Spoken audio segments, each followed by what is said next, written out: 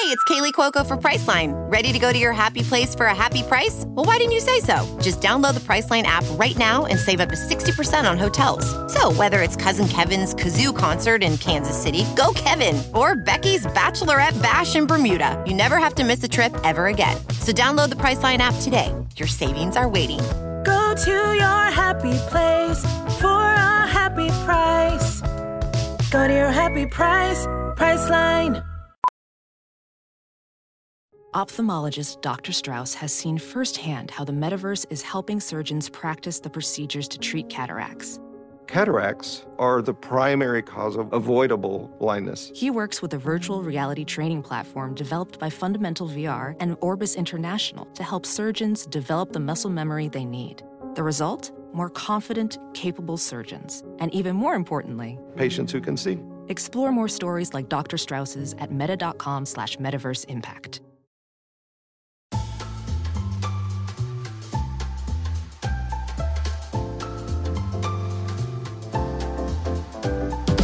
Welcome to another episode of Remap Radio. I'm your host, Rob Zachney, and this is episode number 27 for December 8th, 2023. Today we are joined by Ricardo Contreras. Hello. Patrick Klepek. Hi. And returning to us from the wilderness, Renata Price. Hello. Hi and howdy and hello. As always, we're a listener-supported show. If you enjoy Remap Radio and wish to become a supporter, you can learn more at remapradio.com. In addition to a review of Highland Song from Lewis Gordon and an analysis of John Romero's autobiography from Duncan Fife with incredible art from Connor Fawcett, our website also has links to our Memberful page where you can sign up for monthly or annual plans that give you access to exclusive Remap content and help keep us going as a team and publishing stories like what I just mentioned. Now, usually I just get straight into topics from here, but there was an email that came in that was so exciting, that tickled me so much, I just wanted to get right into it. I need to share this with y'all. The structure of the podcast has been thrown out because of the power of this email. I'm excited. Breaking news. Ian writes, last week, Rob speculated what the experience of seeing Alien's slow burn intro without the context of it being a creature movie would be like for a brand new viewer. Long ago, I had an arguably even more escalated version of this experience that shook me to my core. In my senior year of high school, my beleaguered science teacher decided it was movie day, and that for today's class, we would watch Contact. I had never heard of the film before, and without any further context from the teacher, in my 17-year-old naivete, I presumed any film we'd be watching in class would presumably contain some sort of educational payload. The fact that the opening of the film was grounded in real-life programs that I recognized, such as SETI, and filmed at real installations like Arecibo, led me to believe I was watching a Jodie Foster-fronted docudrama about a real-life woman who had broken barriers in astrophysics. What followed after the first 30-odd minutes was one of the most surreal, brain-melting experiences of my sleep-deprived teenage life, as it slowly unfolded into speculative fiction about first contact with an alien species, including such jarring sequences as radio transmissions pivoting from innocuous math problems to, alarmingly, recordings of Hitler's speeches and instructions exhorting humanity to build some kind of fucked up giant ring machine. Eventually, I grasped that I was watching some fairly out-and-out science fiction, settled in to experience the rest of the film, but for a 10 to 20 minute period, as the plot got going in earnest, I genuinely thought I was losing my mind. I do not know if I can recommend the experience, but it has certainly stuck with me in the decades since. So, fun fact, this is actually a wild coincidence. I actually just watched Contact for the first time like 2 minutes ago. Great movie. Wow. What a tremendous fucking film. One of my all-time favorites. Like I probably in my top 10 favorite films ever. Probably. Yeah, I would say that after seeing it, it's honestly up there for me. I think that movie has such fun things to like say about faith. I think that's such a fun little movie. Ugh. I think it's neat. That's my 20 years too late Contact take.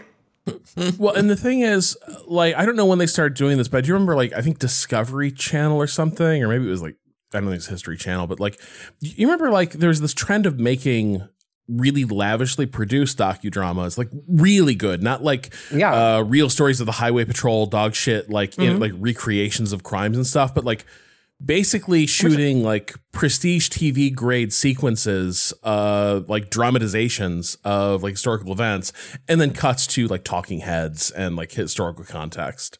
Oh, like different from like the Vikings era of Discovery, where like Discovery was doing like full production, like full like television, it's like serial TV. Yeah, serial TV. Yeah, no, this is like before they go to full like Got it. before like it's full like fictionalized TV. Like I remember, I feel like once when I was in college, I was watching a thing that was basically a dramatization of the early days of the space race and like the kickoff of the Soviet and United States like space rocketry programs. Mm-hmm. And in between like interview sequences and like, you know, your usual documentary stuff, you had like this really like top flight production of, you know, basically like Soviet the right stuff that they were making. It was really, really weird, but like kind of compelling. And I How feel long like did this era last?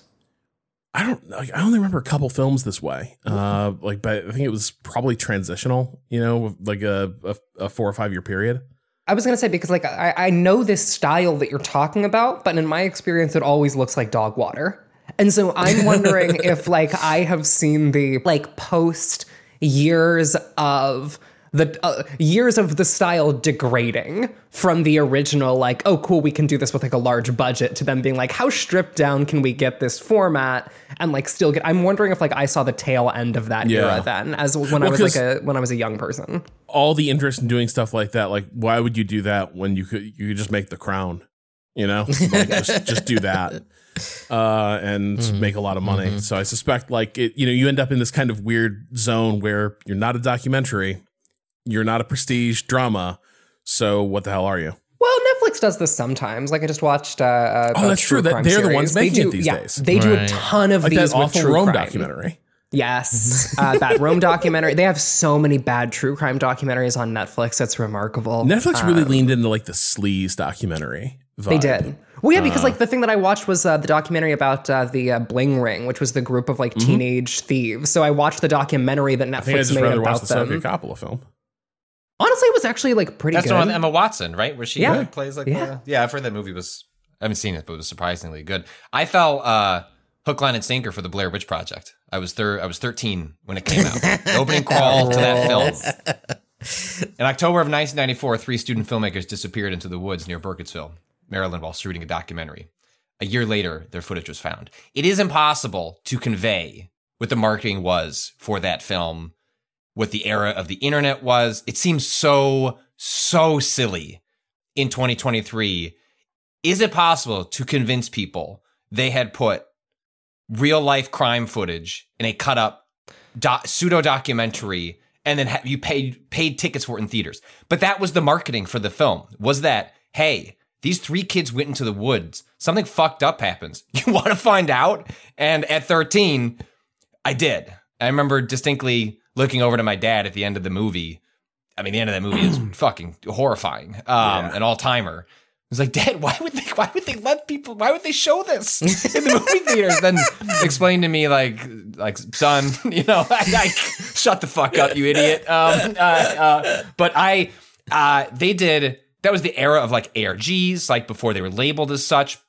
There were lore documentaries that were on like the Sci-Fi Channel. Like I fell for the entire marketing apparatus. And if you'd asked me at the time, like, do you think that's real? I'd probably say no, but there'd be a slight hesitation in my voice because I think I wanted to buy into it because it was more exciting as like, oh my God, like what if like this horror film had come to life and I could go see, like, I wanted to, like, much like the X-Files, I wanted to believe, and the era of the internet, the like ingenious level of the marketing, the genius level of the filmmaking in that movie itself, all collided for a 13-year-old to convince themselves, yeah, I think this shit's real. Like, I think this might have happened. And every time I revisit that film, I mean, I still love it. I think I still adore that movie. It's one of my all-time favorites.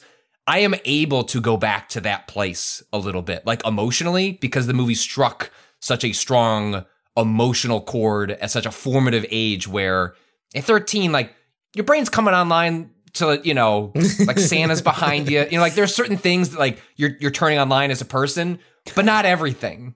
Not everything. You're still like very suggestible. And that movie hit me right at the age where, much like a contact situation, I was just like, well, okay, seems kind of fucked up that they did this, but pretty interesting film.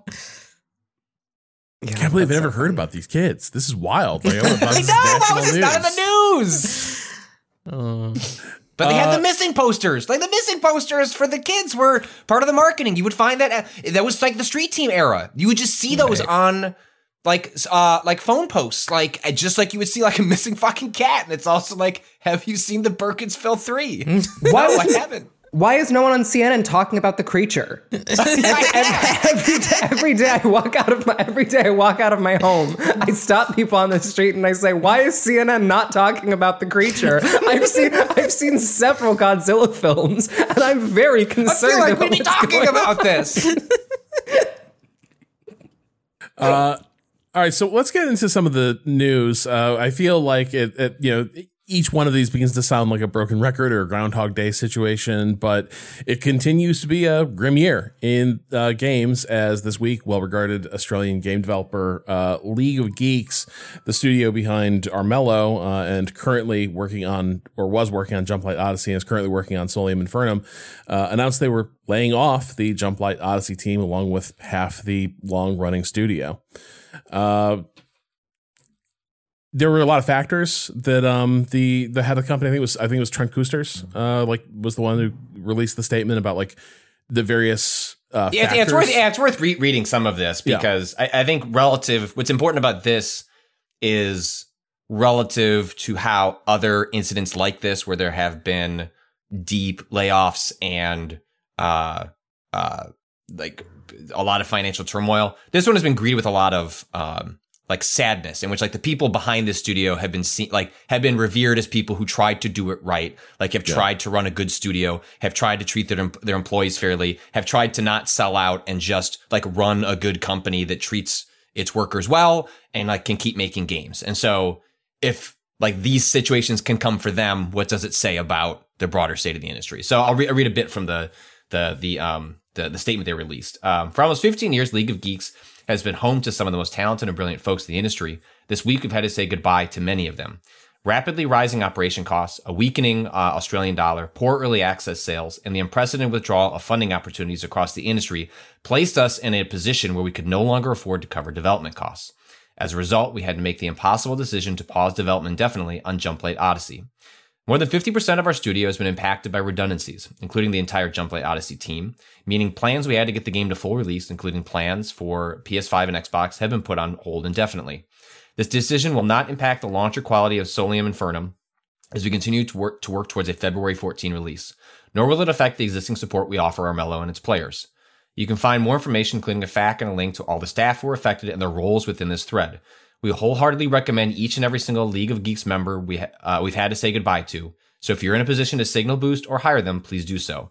We are devastated to be in this position. We've done everything in our power to avoid it. We are so very sorry. And then I'd point you towards like Games Industry Biz, and like the folks at the studio have gone on the record with a number of outlets to like better explain how we arrived here. Honestly, the thing that jumps out to me the most in this, which frankly were things that, Ren, you were talking about as you were making your transition to development, is this unprecedented withdrawal of funding opportunities across the industry, which the squeeze is on like a lot of game development that falls within the like $1 to $5 million range. There's a squeeze broadly, but there's a specific size of game that is having difficulty getting financial traction. And I think there were a series of factors here, but that one sticks out because it's what a lot of developers who responded to this were also pointing to as like raising their hands going, yeah, it's really hard to find money for a certain size of game right now. And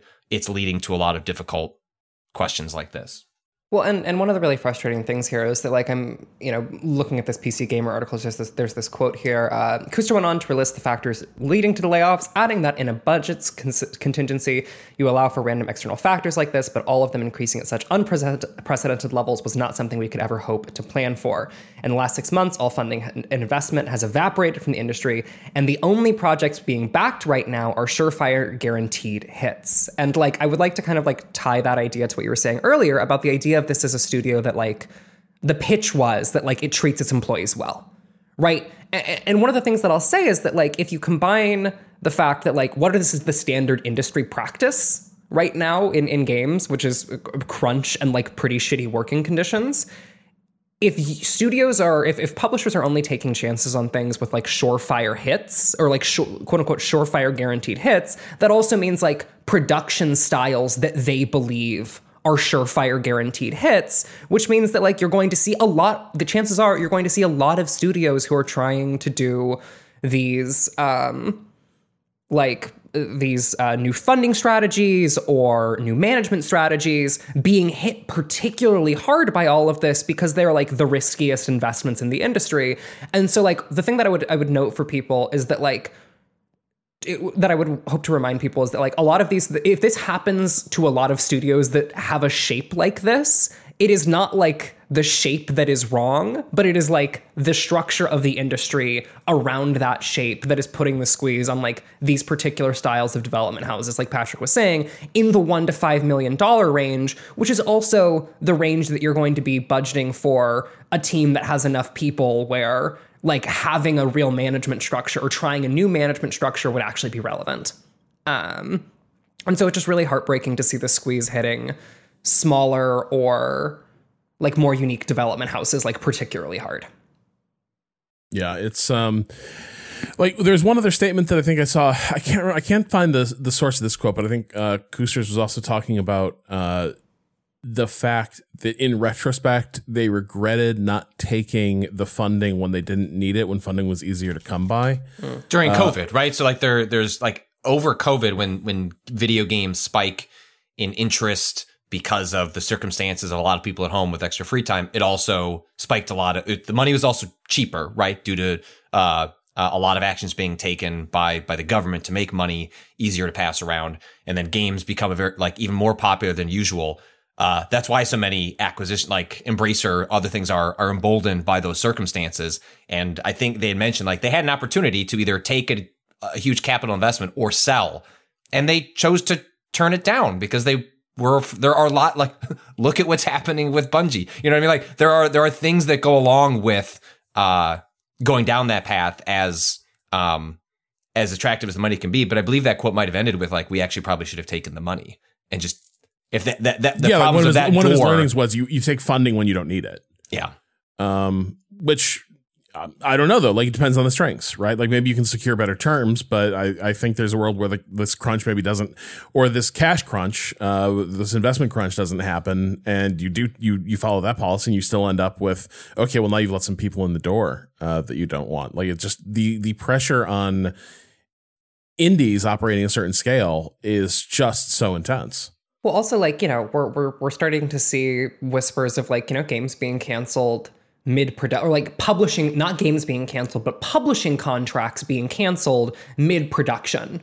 So it's not even like money is just disappearing in terms of like it's hard to get funding. It is also increasingly becoming hard for development studios to keep the funding that they have already secured. And so like I understand like the wish to take money when it was offered, and I think that's probably given the circumstances probably would have been the right call. But the other anxiety is that like you can take the money and then it can be pulled away because, the industry is shifting to such a conservative model where you're having publishers being like, well, this game didn't technically meet, I believe like there was a thread, I think by, I believe Rami Ishmael, like talking about developers who he'd been speaking to, who had repeatedly said that like mock reviews or feedback were being used to basically like argue that publishing contracts had been voided by failing to meet like agreed upon deliverables basically, and quality being like a new measurement there. And so like even if you get that funding can be pulled by a publisher who loses faith in a project in a really messy economy. And so like even that is not a guarantee. And as we've seen with like places like Bandcamp and stuff like that, like the choice to sell to a big company for security can break bad really fucking quick. Well, it's secure for a select group of people, exactly. Right? Like the security is who makes an enormous sum of money at the point of sale. It's not necessarily security for like anyone down the chain. To the point, I think it's this Games Industry Biz article, Rob, that you are thinking of, where Custers goes into great detail. It's called League of Geeks Will Fight to the Last Breath. If people want to read through the whole thing, I think it's worth doing. But I think this quote is worth unpacking. So there was a moment when they were looking for additional funding. And so we picked a series of partners we would want to work with, and we were having those conversations, and they went very well. And basically, we got the studio to a point where we were nearing a $60 million evaluation, getting an injection that's a portion of that. They would ensure the security of the studio through 2028, essentially. Side note, like, League of Geeks, even if you're not familiar with Ermello and the games we're like, they are essentially like one of the largest publishers, one of the largest entities in Australia specifically. And so, like, they, even if you're not familiar with their work, like, they have a huge imprint in the region specifically. There'd be a lot of reason that folks would want to work with them. Anyway, the exec team, League of Geeks, got things to a term sheet with two potential partners, with Custer is described as, quote, some of the biggest video game companies in the world. We were talking to them, very excited, and then one of them peels off from the negotiation, and they say vague stuff like, we've got a lot of investments to digest, and we're going to come back in the new year, or something like that. And basically, it becomes about timing. We told them that part of the money that we were investing was to solve this cash flow gap. It's not like the company was hemorrhaging money. It was just a funding gap that once it's plugged, we then move on. But the potential investor just said they couldn't work to League of Geeks' deadline anymore and pulled out, saying they were slowing down investments. Quote, then a week or two later, the final partner we were working with pulled out as well, basically stating that their entire investment process internally had changed, that it was now a multi-stage process, and they were actually not doing any investments for the rest of the year. And this is one of the major investors in the international industry. And we were just like, holy fuck. We've been talking to these parties for years. So it's not like we didn't know them. We knew the market was a bit weird, but for things to just drop off, it definitely surprised us. And we went, okay, shit. Now we still have our cash gap and we got to do something about it. And I think that speaks to like a lot of the chatter I've seen from a lot of developers who are out there looking for funding. You can be established. You can have a track record. You can point to like, look, we pitch games. They come out reasonably on time and within budget and scope in the way that, and that might not matter. Like the squeeze is such that these surefire hits, which then lead to, Ren, as you say, well, why should you offer profit sharing? Like, what if you didn't? Why would we do 4 days a week? Like, if you can crunch your pitch from 4 million to 3 million, well, maybe you get ahead of the pitch behind you and like you secure that 3 million. And well, this isn't the way we want to run the studio, but the door number 2 is the studio doesn't exist anymore, ends up in such a compromised state. Those are really challenging and unfortunate questions, especially when you have folks that are trying to do right. Like by all accounts, League of Geeks was trying to do. Yeah, it's incredibly distressing. And I think one thing you wonder about too is just part of it is all like, I've heard a theory that like, because financial markets are so seamless now that like money can kind of flow anywhere. Like the issue with like trying to fundraise investment in anything is that you're competing with every other type of investment money could be used to make. And so it's not like there are, if you think about like the old school model of like, I don't know, when maybe this is early games industry, but really it's the case in a lot of like, developmental periods in industries where like there are investors who kind of operate funding and looking for opportunities within like this industry, within like you're looking for which projects to fund, but you're looking at game projects, right? Like which games we're going to pick up. This notion now that like the financial markets change and those investors are just like, well, we're just not going to fund games right now. Like we're just going to have that money go elsewhere because it can. The money we'd be allocating to this portfolio can be invested seamlessly in other areas. So why would we put it into something as why take the risk? Yeah, relatively risky as this. Yeah. And you alluded to it, the Bungie story, which would have seemed like it would be a thing that brings Bungie a lot of security. Obviously, we had major layoffs there earlier this fall, but yeah, IGN just published a story about the overall vibe of Bungie right now, post those layoffs and where things stand with Sony, and it does not sound good. No, it's a great piece by Rebecca Valentine over at IGN titled, Bungie devs say atmosphere is, quote, soul-crushing amid layoffs, cuts, and fear of a total Sony takeover. I mean, like a real through line of this story is, did Bungie pull a fast one on Sony and essentially sell their company at the heights of overvaluations? And like Sony now find themselves with a studio that may have been poorly run from a financing standpoint, and now is struggling to like bring, you know, Destiny 2 and as it stands in for a landing. It's a really fascinating question, but as we said before, talking about like a Bandcamp, well, the people that, if they did pull a fast one on Sony and like kind of get an overvaluation, like it's the people in QA aren't the ones that like made a bunch of money. Like I forget the specifics on this that I think were from Jason Schreier's, or like there was some reporting coming out of Bungie during those layoffs, but that essentially whatever sort of like not profit sharing, but you know, like what you can make off of a sale, like that has to what do you call it? What's it when like over the course of the years you accrue, I forget the term, like what I'm not, yeah, it's got to vest over time. And like if you lose your, like those people lost those vesting opportunities because you got to remain an employee for it to vest. And so they may have had an opportunity to make money over time, but if you were laid off, whoop, like that doesn't stick with you. Like that goes back to the studio.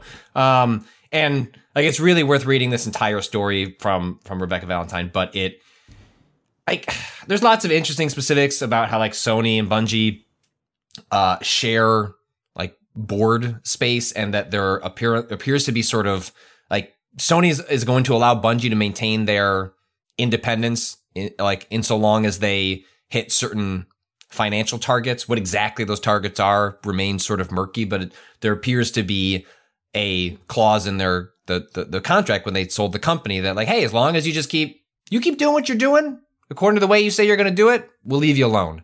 And these layoffs, which apparently were Bungie initiated, not Sony initiated, ongoing issues with running Destiny 2 as a live service have resulted in a studio that may find itself, like, how many times has Bungie gone independent, and now finds itself in a similar situation where they may have sold to Sony in order to save themselves, but ultimately what kind of studio is going to be there at the end? Because what Rebecca describes in the story is one where the executives seem just woefully inadequate to meet the problems that the studio is facing, the headwinds that Destiny as a franchise has. And it runs everything from, taking away like, the holiday bonus guarantees, like sort of like perks of like coming into the office, to like speaking to QA folks as not being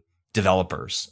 This kind of stuff that we normally associate with like social media trash goblins, not the folks that are like running one of the most high profile, like often broadly revered sort of studio for the kinds of games they make. And like it, I'll leave it here. Like if Bungie's point is that they need to make a bunch of money to remain independent, they just laid off a bunch of people. They just delayed the culmination of their storytelling for the past 10 years by like 4 or 5 months.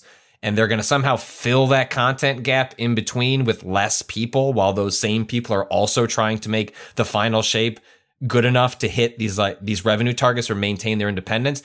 That, my friends, is a fucking toxic stew. Mm-hmm. And it seems like Destiny itself I don't think it's going anywhere, but the players are going to fall off a cliff while they wait for the final shape. Does that just create a loop of additional layoffs to create cost savings in order to maintain Bungie's independence and keep Sony leadership at bay? It sounds awful. Yeah. I don't think we've ever gotten clear numbers from Bungie about what the past the current model, where it's like you can buy basically the whole year's worth of content up front. Like, you pay for the deluxe edition at the beginning of the year when the big expansion happens, and then you have all the content, right? Like, you don't have to give Bungie. They don't do an MMO. Money. They're an MMO without an MMO. Without it's like you kind of, it's not exactly as much as other current MMOs, but like in theory, the deluxe package is like you're just spending the sub up front, right? Like you're paying for the year instead of paying monthly. But they also, I feel like, really leaned on their cosmetic microtransactions, and I've never heard good numbers. And I feel like if they had ever had good numbers, they probably would have touted those, right? Like companies tend to, when something does well, they tend to talk about it, and we never hear about how good the Eververse store is doing. Well, because it would probably be pretty gross, right? Like, I mean, that's the other thing. Part of the story of Destiny is even in like in like shareholder meetings and shit where that stuff tends to come out, right? Where like that's the one spot where they want to like pull out the good numbers. Like you'd never really hear about it. And like the thing that like really jumps out at me as like just like doubling down on how bad the vibes are is this one part in the story where someone is quoted as saying that during a Q&A at the company, somebody asked the person in the, I forget, hold on, I'm trying to find it. Somebody in the C-suite. Layoffs are a lever we're going to hit again? No, quote? I'm talking about the salary. No, another bad quote, thing. Rob. Oh, different one. Just like the like, oh, if the point was that we have to save money, did the C-suite take salary cuts then in order to... Oh yeah, it was something to the effect of we're not that kind of place. We're not that kind of place? Yeah. Which is like, what kind of like, you've just let go of like, 100 people. A lot of long timers. Yeah, yes. People who have been there for like fucking the composer, which was wild to me when I like looked up how long he's been there. But you can just make him a contractor, Kato. That sounds a lot cheaper. Yeah. Fuck. But like the idea, like the C-suite always makes so much more than like QA positions. Like how much of like how many possible jobs could have been saved if they took even just a little hit to their compensation? Who could say? They never. Even if it saved no jobs, right? It's like we're all compare and taking contrast hits. this. Right, we're all compare and contrast. Like there's a there was a quote from Custers that from League of Geeks. I'll see if I can find it. But essentially, it was like, whose fault is this? Ours. Mine. Yeah. We fucked up. Yeah. Like, yes, are there 1,000 external factors that have created a squeeze? Yes.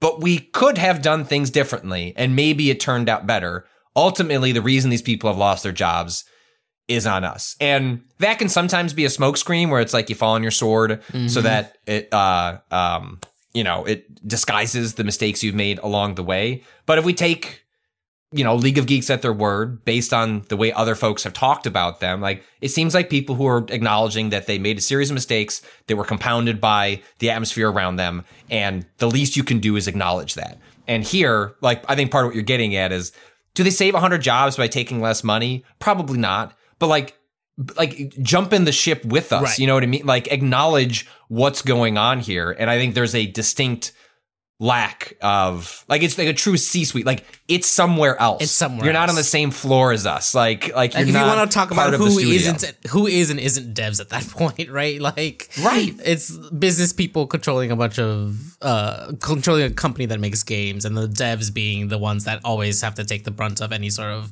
layoffs or like squeezing in financially.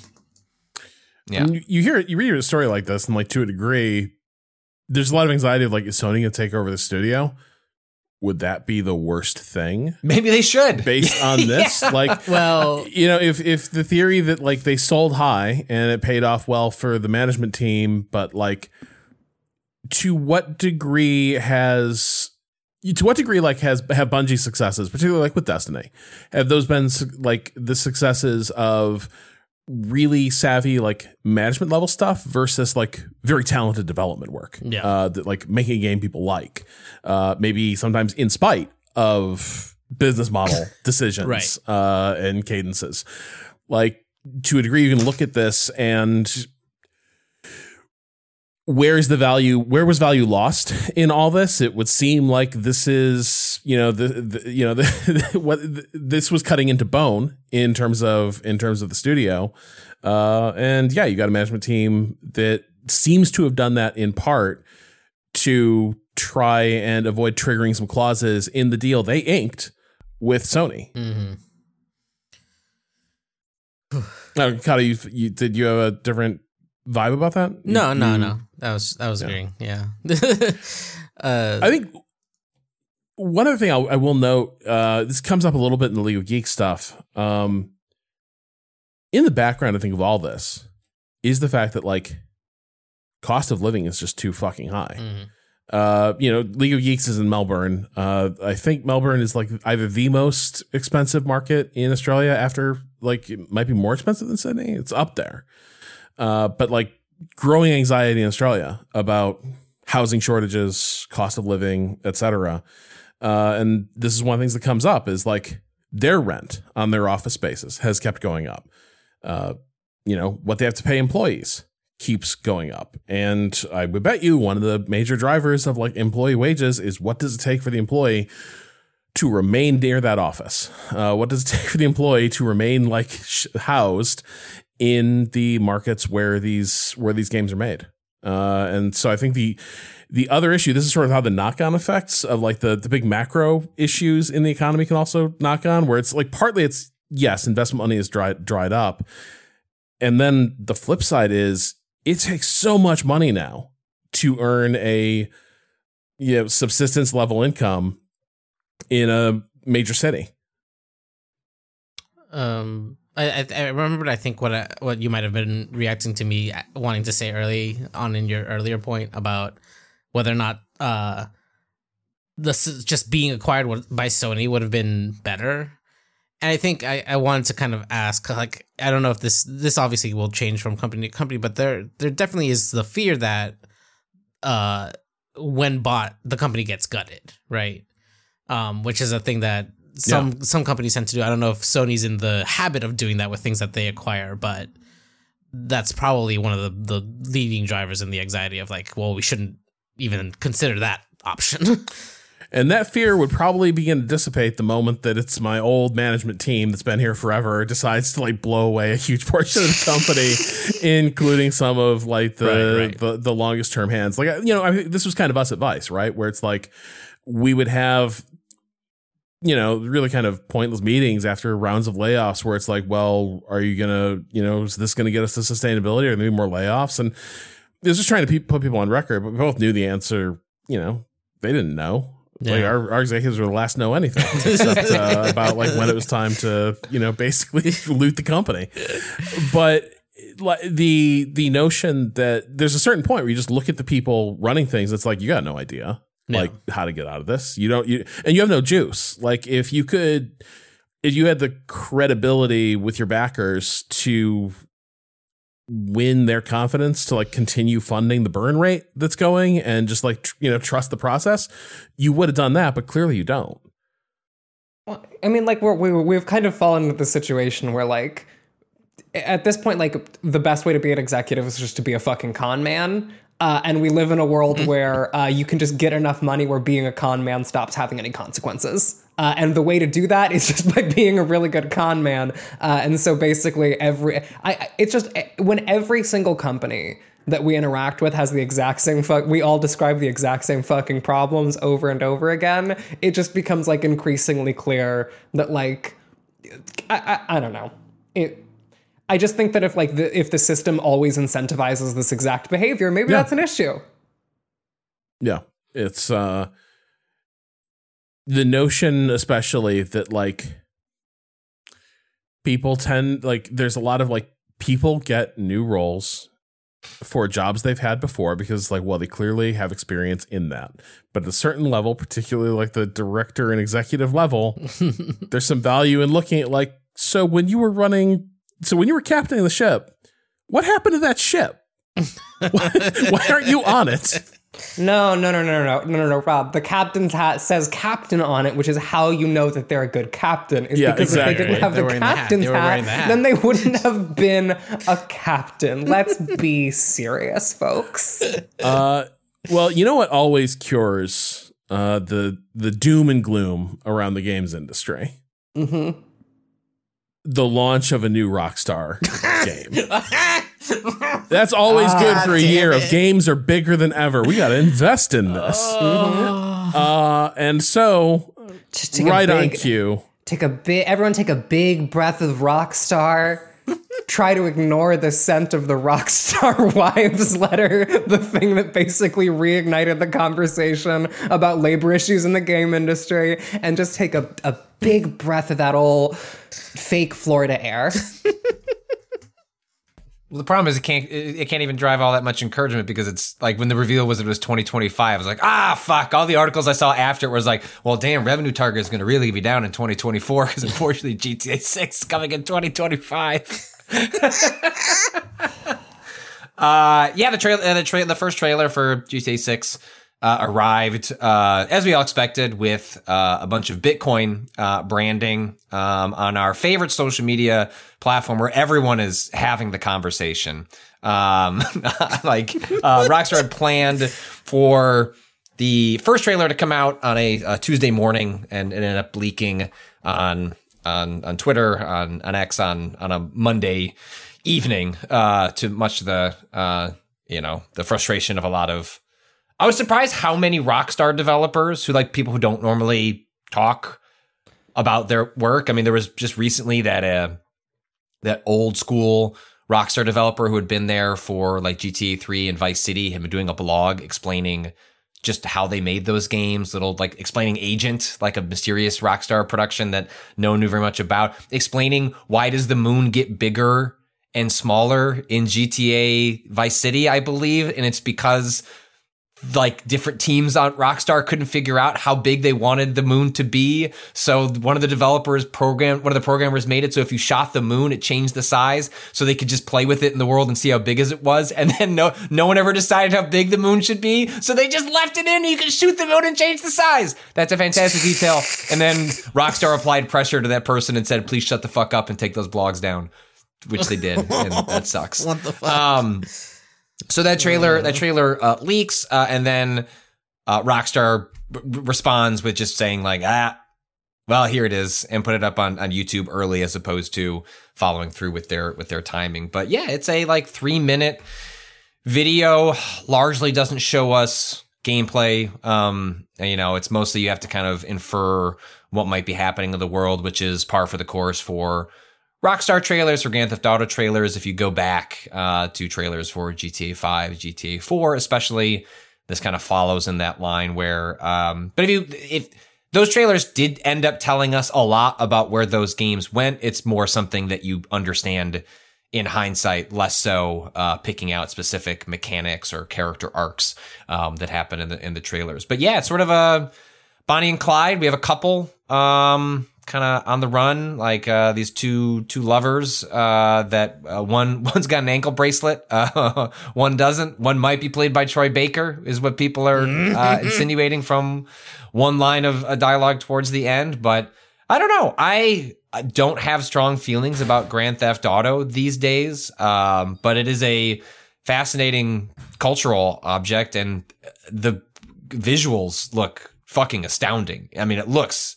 absolutely amazing. How it actually plays, what it means for Rockstar to write culture when games take a decade to make for them. I don't know how all that lands, but yeah, I mean, Miami looks pretty good.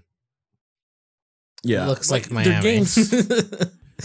Well, and obviously they're leaning into the whole Florida, but yeah.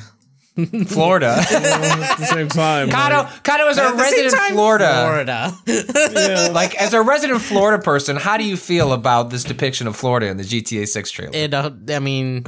Yes, sure, yep.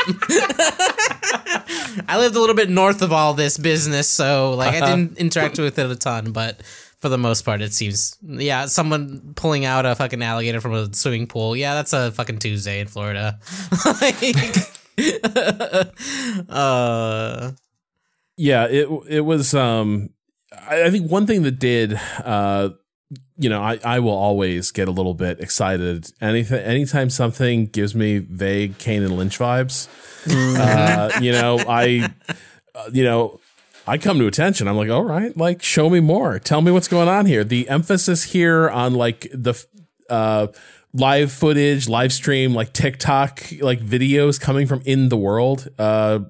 Maybe this is a real thing, or it's going to be used in in-game cinematics. But if there's a an element of this game that's like we're going to shoot it through this like or the perspective is partly going to be through like the mediated experience of reality via digital cameras and social media.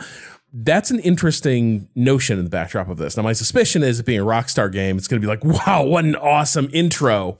And then like sound comes up, game loads. Sounds like a mic has just been left open on the side of a road near a freeway, and your character just starts going shuffle, shuffle, shuffle to a car, and you drive to the next waypoint. Well, Rob, I mean, how many points are you going to ding this game when it doesn't have the blood splatter effect from Kane and Lynch and Kane and Lynch 2, where it looks like someone just put a bunch of little circles on your screen? Just someone was carrying a bunch of transparent circles and kind of spilled them all over your screen until you can't see anymore. Actually, that would make it. I think that would make it for you. They'd be like, this is, I'm in it now. I'm here in Florida with my girl. Just clarifying, is this the first time that GTA has returned to a city that had previously been set in the modern era, right? Yeah, like 2D GTA. Were those? One of those was in London, right? Did they? One was in London. But yes, like this. This is the first time like a numbered GTA in the like post GTA 3, like when it becomes this version of Grand Theft Auto because that's a big thing. Like ahead of a new Grand Theft Auto, I was like, oh, where's it going to be set? And so lots of speculation. Would they leave America behind? Would they go somewhere else? And I think it's telling that they're choosing to revisit one of their more iconic locations. I think Vice City stands out as one of people's favorites of that kind of trilogy of games from that era. I mean, it was the one that I interacted with as a young person, because like it was one that my dad had on his PS2, and it was my favorite soundtrack of all the It's funny because I don't have any. I'm not a Michael Mann head. I don't have strong a Miami Vice appreciation in me, but I think a lot of people do because so much of Michael Mann is in Vice City. Like a lot of what that is pulling from is specifically like the coolness of Miami Vice. And so in a way, millions of people are man heads. Like they just don't know it. Like you love Vice City. You actually do you love Michael Mann and his aesthetic. You're just not aware of it. I don't actually, I might be misremembering this, but isn't part of GTA 5 San Andreas. Los Santoses. Yeah. The thing that was not clear to me was that I did not realize that San Andreas referred to the state of San Andreas, which is what GTA San Andreas refers to, in which Los Santos is a city. So it's not recreating the geography, right? No. It's just in a different part of that same area. Place? Yeah, same thing with this in terms of like Leonida versus Florida, right? So like the thing that I was curious about is if we had seen this very specific thing of returning to a particular location in an expanded form with the with modern writing. Because the thing that I'm curious about is that like the things that I remember about Vice City is like, a lot of like radio conversations and like a particular perspective on what Miami is, or, what Vice City is, at least in GTA, that like I am curious to see how that perspective has changed over the course of like, at this point, 2 decades. Because go ahead. Sorry, I just saw that I saw Ash Parrish, for example, like tweeting about like some like immediate racist backlash to like GTA 6's like depiction of like a lot of people of color, for example, in its fictionalized version of Florida. And so like the thing that I am curious about is like for a long time GTA has had like a pretty cruel lens to its camera. In terms of like all characters that it depicts. And I'm curious to see like if that lens has changed in the 20 years since Vice City, or how it will draw attention to the ways in which that lens has changed. That is the thing I am curious about, like looking at this from a distance. Well, that's what sort of what I mean is like, what is their theory on American culture, right? And how do you write that theory over the time scale that it takes to play these games? Because part of however we started to see this in GTA 5, right? Like GTA 5 itself was already feeling stretched from the culture it was commenting on relative to when it was released because of the time. Maybe some of that is bad writing, or like, but also I think that combines with just the length of time it takes to produce this. Like to have a specific cultural take on what is America right now. Well, when did you begin writing it? When did you begin writing that take? I that's what makes me like, do they, by like the very nature of game production at the scale that they're doing it now, do you sort of have to lose specificity in what you're commenting on because there's no way to to be specific when we were operating on like a 7 to 10 year time scale at which you're building this thing out?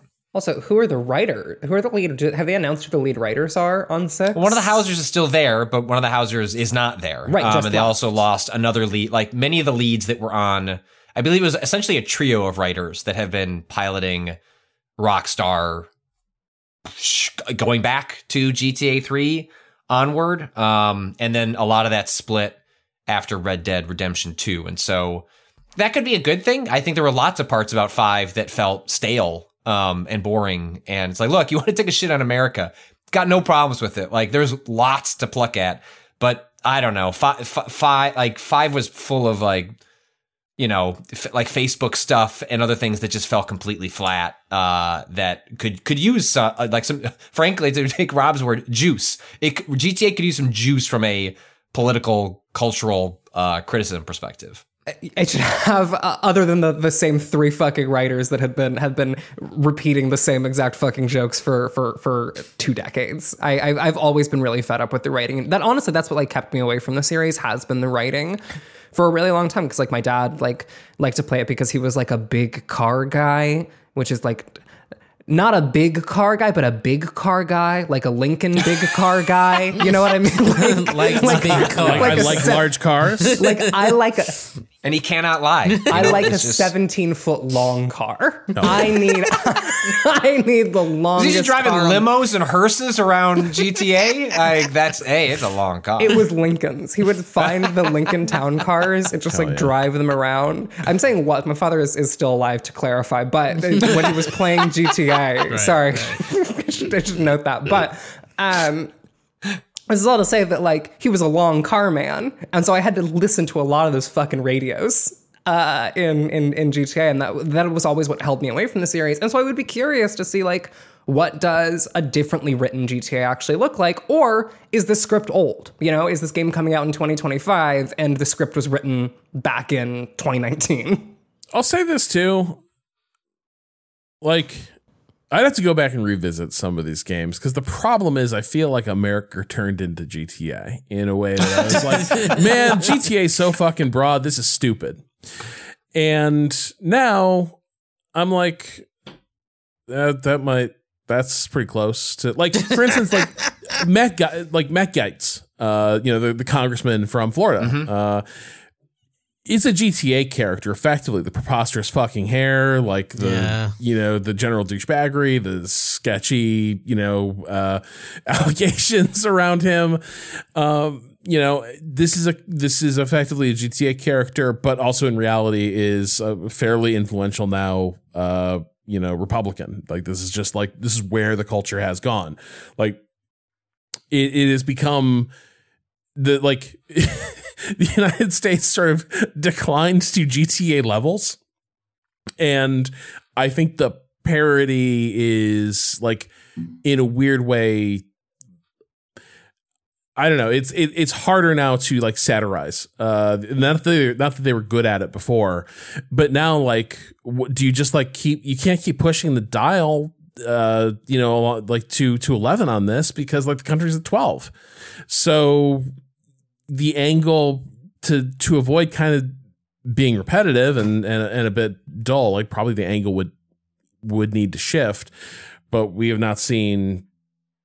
I'm not sure we've seen a Rockstar game that really does that or has the curiosity to. I guess one of the things is that like I don't know if it. So like I guess the thing that GTA in my head. From my understanding as an outsider, and I could be wrong about this, and I'm happy to be like corrected on this, but like from an outsider, it seemed like the thing that they were trying to do in terms of their satire was like, we're gonna show you how it really is, which is to say that like, yeah, all the radio hosts like say we're gonna like you were saying, Rob, it is a satire, push it to 11, blah blah blah blah blah. I think it's less that the world changed, and less that America changed such that it became GTA, but more that like a particularly like the acceptable discourse in like mainstream media expanded a little bit. But like I don't think that like, you know, I think that like the race, like a racist radio joke on like GTA radio in like 2002 or 2003, right, is trying to be, and it's in the most generous reading, right, is trying to be a parody of like racist or like conservative like talk radio in like it's dog whistles. It's the quiet part said loud. The difference now is the loud part is just said loud. And so what are you satirizing? Right, but also like if the loud part was always the part was always there is I guess the thing that really frustrates me about this and that like helps recolor a lot of this early shit is that like it's all fun and games for a very specific like the problem I've had with GTA's writing is that it is very fun specifically for like the parody only works if you believe that like we are in a post-racial America. I think is like one of the problems I've always had with the GTA's writing is like that is how it has come off to me is that like it's only a fun satire if you are one of the people who believes this to be true. And I guess that like I don't think that like 5 was barely skating by in like public discourse with a lot of the shit that it was trying to pull. And I am curious to see how 6 approaches that with a different writing team is I guess the thing that I have been trying to articulate. I apologize. No. I think you're onto something there. I mean, I will say, Rob, I don't know where you ended with Red Dead Redemption 2. Like where did you fall with that game? Which is essentially, even though the writing team has changed here, it's a different setting, it's a different, totally different type of game. But I mean, that game is way too long. That's killed it. I actually think there's a really good story in there that is just destroyed by its like sheer length. That it kind of like loses the plot at a certain. But like I have liked Rockstar's main leads. Like I know we're talking a lot about the satire, but like a lot of it ends up orbiting the main story. It takes a lot of, it's center stage in this like sizzle reel of a trailer, right? Because it's very poppy, like it can go very viral. Like I get why that's what like when I think about like the leads, like, you know, Nico and like I have broadly sort of I've liked their leads and the stories they try to take them on. And then it often feels like the open worldness of it ends up it's like clashing against their ability to tell that story in the most concise manner. But I still liked some of the core of Red Dead Redemption 2, and so it makes me curious where they go with this. But I don't know where you ended, or did you even finish that game? Oh god, no! I tried like I think 2 or 3 times to play it. Like it would be like, oh man, I just need to start over again, and I would be like, man, this opening's so fucking good. Yeah, like, it is. Up here in the mountains in the winter, and now we start like we come down out of the hills and start like spinning up the gang again, and then it's like, all right, Arthur. Now you need to go right here and talk to this guy. And oh no, where'd Cletus go? Follow Cletus's trail into the, and it's like, Jesus Christ. Like I can't with this anymore. Well, I will also say that like that is also a structural difference between GTA and Red Dead though, is that like, from my understanding, again, I have stayed at a distance from these series, but like, people interact with GTA, like the main story is there and people interact with the main story. But like when you think about like the long tail of GTA 5, it's not the main story. Yeah. It's online in the open world. And in online in the open world, the only writing you're coming into contact with is the satire shit. And so like, I guess that's why part of why it looms so large in my mind is because like, that is the primary, if that's the primary way your audience is going to be interacting with your game, that to me is the primary perspective that your narrative is taking versus like the actual, like if that is what is being prioritized, I guess. I suspect that audience like tunes that stuff completely out because like there's just like they're going to just like, I'm going to listen to my music playing this. I'm not gonna like bother. This is just it's a sandbox. Like it's a set of this tools. Is the biggest game cops and robbers that is out there. And so I think that I think this is always going to be the weird distorted reality of discussions about Rockstar games that we have here, like as critics. The thing that makes these games like enormously popular and, you know, era defining hits It's something most of us don't engage with that much because that's not like where our jobs take us. Like there's only a handful of people who are like, I'm going to really cover ongoing the GTA or Red Dead Online beat. For the most part, we cover them like, here's a new blockbuster film, like the equivalent of like a new James Cameron movie. And we're like, what do we think of that movie? And we move on. And really it's immaterial how that movie was because what people are buying and sticking around for is the sandbox.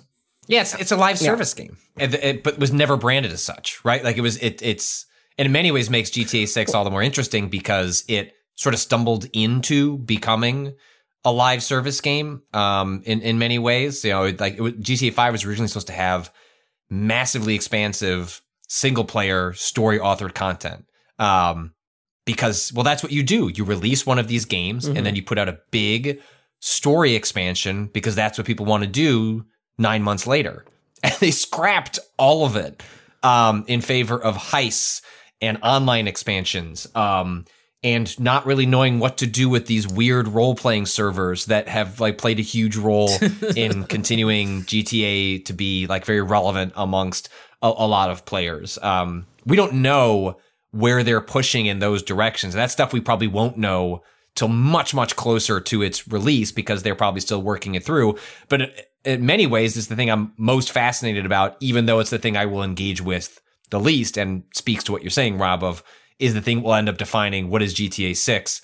It's not whether the story of like the main characters land at the end. That it's not irrelevant, but it's way less relevant than how GTA 5 was perceived when it first released. But one weird side effect of the way these games come out is like the bombast and the blockbuster of it all is why they're like, and that's going to be, $60-$70 when that comes out. Well, also that's how it becomes the roleplay thing, right? Like GTA's roleplay things are so big is because, like you're saying, Rob, like it's the big thing.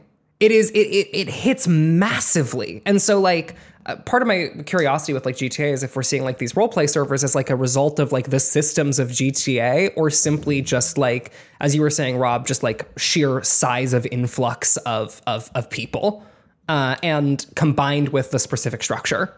But what I also think is interesting though is like it's a game that has all like the live service stuff to an extent, but they are still, if I'm like, correct me if I'm wrong, but they still basically, they make their bank on like single point of sale purchase, right? Like that's the bread and butter is like moving copies of GTA. From what I heard, from what I've heard afterwards, it's microtransactions. Yeah. I thought, they make a online. shitload of money. I mean, yeah, like it is true. I think GTA 5. I don't know if it's the best selling game ever made, but like it's it's up there. Yeah. Like it's so they are making lots of money on point of sale, but they are making like. What's the thing in FIFA? Yeah, Ultimate Team. They have their own like. There's Ultimate Team. Okay. Ultimate Team level money that is happening concurrently alongside the point of sale. Yeah. You can buy like credit cards effectively, like of in-game cash, and also I think like passes that like let you like interact with. So like there is like a huge live service economy going on that is like underpinning all of this. But also like, I mean, Patrick, what you're saying to return to what you were saying earlier about people like tuning things out.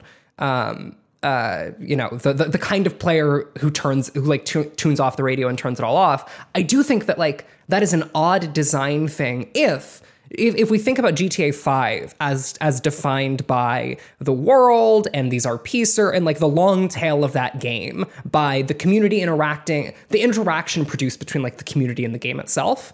The thing that fascinates me is that like if I were that studio, I would want to lean into that personally and like commit to, okay, well, if people are going to be not focusing on the main story, let's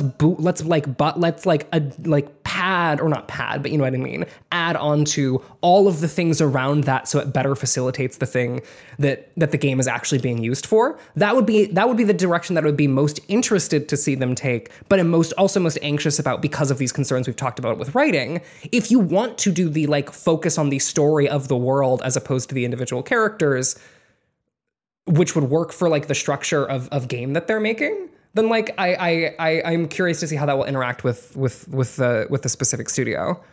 Yeah, I mean, they like two things. One, they did hire folks that have run some of the more popular role playing servers for GTA. Oh, really? We don't know they had previously had a hostile relationship with Rockstar. Rockstar often has a hostile relationship with like the modding community. Right. And folks in those circles, and ultimately they ended up hiring some people out of that community. We don't know to do what, but it is at least encouraging that in theory they might follow the path you're talking about, where like the reason you build the world, you tell these stories, you do all the authored stuff because it allows you to justify building everything around it, and then you see what the community does with it absent that context. The second thing, Rob, yes, they make so much money off of the point of sale or the ongoing stuff, but the point of sale stuff does matter, like that, because they're only launching this game on PlayStation 5 and Xbox. They specifically, much to the upset and anxiety of a lot of people, did not announce a PC release for this. And I'm not going to sit here and pretend there is a file export PC version. That's not how game development works. But if Rockstar wanted to prioritize a PC version to simultaneously launch with the PS5 and Xbox versions of this, they could. My guess is they are going, like, they have seen with GTA 5, we have seen them be very careful and cautious. And it's like, we're going to release a PC version later. We're going to re-release two next gen versions. Like, they managed to coast to from PS3 to PS4 to PS5. I mean, like, it's calculated, and they know that like they can double dip on both ends, right? Like, Rob, you may not buy in-game currency to get cash for the online stuff, but someone like you might buy the PS5 version because they want to play the game right out of the gate. And also they're going to get the PC version 18 months later, and they win either way.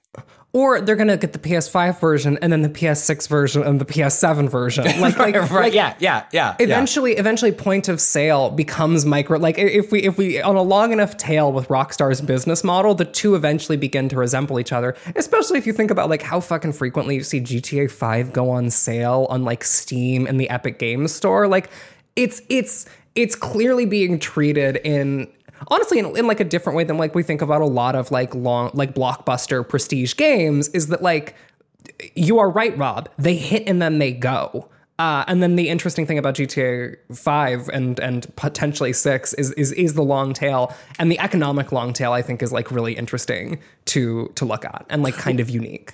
What I just find so interesting about it though is like, it is a game that's had this incredibly long tail, and like community sticks around, plays forever. As far as I can tell, they're not sweating. Like, I don't read a lot of stories about like the community is like the Destiny equivalent of like the community is clamoring for when is Rockstar going to release the Hookers and Blow expansion that's been promised for months. Oh my God. You don't see that. Like the culmination of all the storytelling in GTA 5, much like the final shape, is coming in the Hookers and Blow expansion. And then it comes out and it's like, it only has Blow.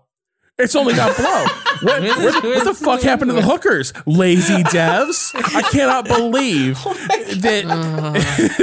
that expansion now is Q4 2027. This sucks. But you don't see them sweating that. It's like, here's a big ass game. It has an online component, and that seems to be like just mince money. They've been doing expansions, but they haven't been paid. Like, they've been doing like consistent updates and stuff. And like, I think that like one of the reasons that we just don't see this is the long, the tail is so long that we can no longer see the body. Is kind of the issue. Is that like the player base has been doing this for so long that like they do get mad about all this shit. We just don't see it because like they're so tail's so long, body so far. That's none of our business. Body's so far. Because I think it's something like, you know, one of the last like 10 years of like games writing has been like, oh right, we should write about games after they're out. And then GTA has just been out so long that's like, bro, we can't do this. Like, I'm fucking bored. Like, let the community do its own. There's also, you know. Well, like also the thing is that the community has been around so long, and the developers have like, it's like a cat whose owners kind of fucking hate them. But like they're kind of cool with each other, and like you see someone like go to pet the cat and the cat gets really mad at them, but like they still feed the cat technically. That kind of feels like the Rockstar community relationship where they both treat each other terribly, and it has become so standard practice that it is no longer remarked upon publicly. There's also something to be said about like the thing that we like remember the most, or like we associate the most with the online is some of these RP servers, because basically all they needed was the sandbox that worked for what they wanted to RP, right? Then they could probably care less about what, if there's any other story content ever coming to that game, as long as the servers can keep running. Because then it's like, so like that's probably part of why we don't like hear a lot about it. It's just like the people who have stuck around forever are just, we're happy, we're like, this sandbox is fun to play in, and I'm gonna play in as long as I can.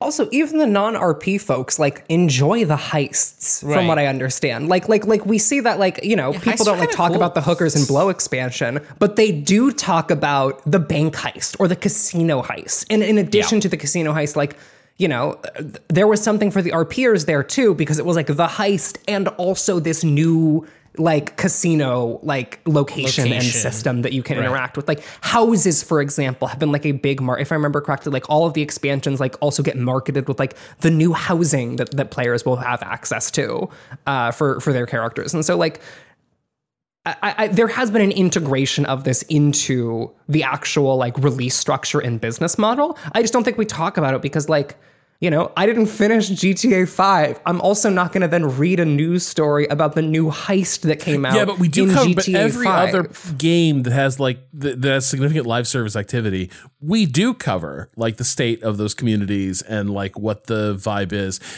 In part because those games, we know their future is like they stake their future. I was going to say on the live service thing. Yeah. That like we, you know, there's a little bit of excitement and interest about like, oh, Destiny fans are mad at Bungie. What does that mean for Destiny? There's no ramifications if there's people who are mad at like Rockstar over GTA Online. Especially if they keep buying more money, right? If they keep buying the like in-game currency. Hey, I didn't. There was an open wheel racing expansion in 2020 for GTA 5. Oh my god! Looked like some Indy cars. So, I guess, but one of the differences between the other live service games and this, though, is that like Kato. If I go to Kato and I say, Kato, can you explain to me what the Destiny community is mad about right now?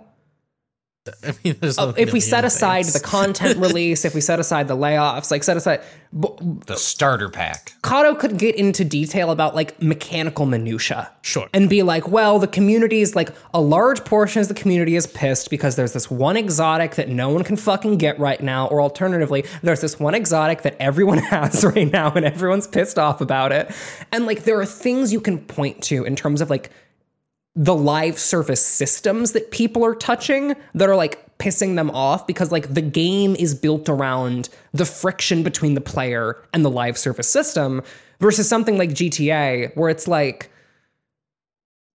GTA players are not doing raids to get good gear, from my understanding. And so like we can have different kinds of conversation about something like Destiny as a live service game than we can about something like GTA as a live service game. Because like if we talked about GTA as a live service game, if for example someone like Kato was really interested, or like if I was our GTA person, then like I would just be coming with new fun GTA stories and RP shit every week, as opposed to being able to like talk about the function of the game's interaction with like the community writ large, which I'm sure still happens, but like we just think about it differently. And you're right, we do talk about it less because we are taught to talk about games less this way as critics. Also, because it's really fucking hard. Community reporting is so hard. Community reporting is so hard and annoying, and it takes so long. I'm just saying, my GTA character could do heist by day, well, actually heist by night, and then run an F1 team by day. Yeah. You can do that now. Motorsport manager, Kato, you and I could be in GTA Online. Oberhoff needs money. Oberhoff and the best way to get that money is to fucking rob a bank. Yep. Rob, you were right the first time, though. You should do heist during the day. and then run the world's only nighttime only F1 circuit. Actually, believe me, that is the direction F1 is heading. They fucking love the night races in this era. Last thing, there was the Day of the Devs stream the other day, and the wholesome snack. Is that the wholesome snack? Don't want to get too far into it. We streamed it on our Twitch channel and did a talk over. If you want to just check out general reactions to what was announced, what was revealed there, go and check that out. Before we take a quick break here, any standouts here for y'all in terms of what we saw the other day? I need to watch Rob play the cop game, like the big cop man. Yeah, the big cop man game. Big cop man game. It's a. What's the name? Militioner? Yeah, Milios. Well, it's from the game studio Tall Boys. That's what's important. Yeah. There's a big cop in it. It looks wild. I still don't really know what that game is. But there's a giant Attack on Titan kaiju style, like kind of British looking cop that is at the center, and they watch you, and you're trying to escape, trying to get on a train. And I think it was described as sort of like a roguelike, but it's also got Tamagotchi elements, for like lack of a better way of phrasing it, which is like there was a moment in the trailer where you can get a sense of the mood of the cop, and it's like the cop's okay with you stealing when it's happy. And so you have this relationship with the officer, and they're always, I don't know. It's such a bizarre high concept that I almost don't even care. It's better if it's good, but like the concept is just so utterly out there that I'm glad it exists, and someone's sitting there going, because it would have been so much easier just for this to be like a game jam. It's like, whatever. I'm not going to think through the hard problems on like how does this all actually work as a game that people might play for dozens of hours. What if it's just Big Cop Man and you have to escape? Okay, like that's funny. That's a good stream. But this is like, no, we're going to try and solve those hard problems. I'm like, great. Yeah. Good luck. Now, I am seeing, Patrick, within 30 seconds of the, I believe, the Steam trailer that Kato posted. At one point, the cop looks at the player and says, and I quote, let me pull this up here, ease the tension between us, the cop says to you. Please ease the tension between us. What a fucking unique. It's you can call the lives of others. You have like dialogue options with the cop, one of which they don't pick it in the trailer, but is there. You can just call him a bitch. That's just right there on the table. Just I don't think it ends well for you. Probably if you call the Attack on Titan police officer a bitch. But hey, sometimes you got to keep it real. And you do. And maybe he'd respect you for it. You know what? Yeah, I don't know. Cops love it when people are honest with them. That's why you should always talk to cops. And you should tell them what you think of the job they're doing. Speak the fuck up Friday, folks. Welcome. All right. And on that note, we will take a quick break and we'll be back with some games.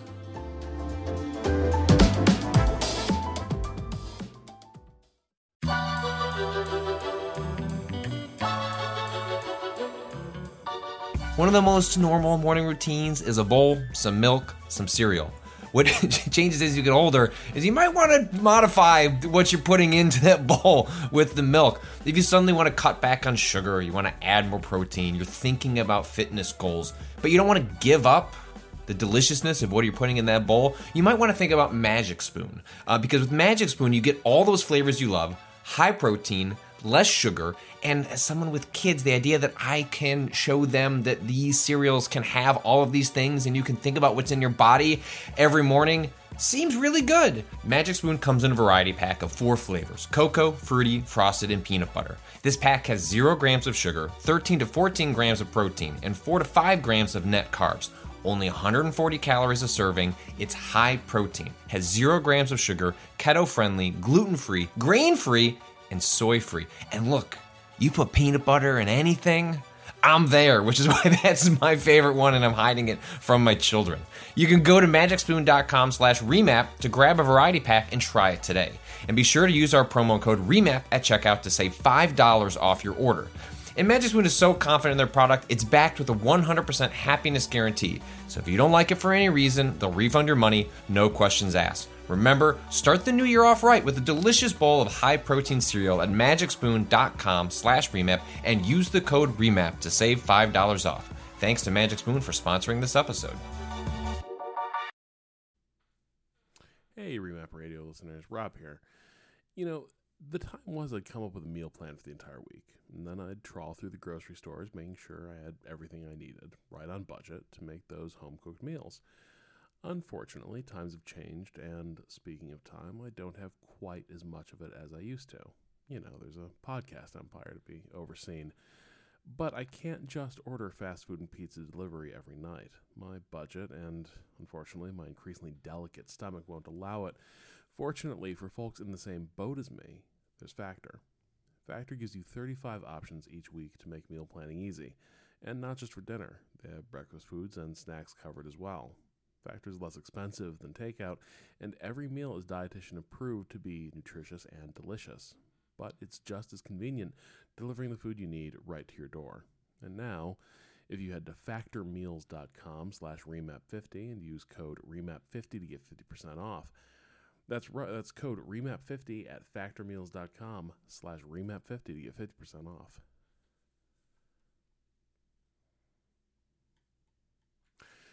And now you can head to factormeals.com/remap50 and use code remap50 to get 50% off. That's code REMAP50 at factormeals.com/remap50 to get 50% off.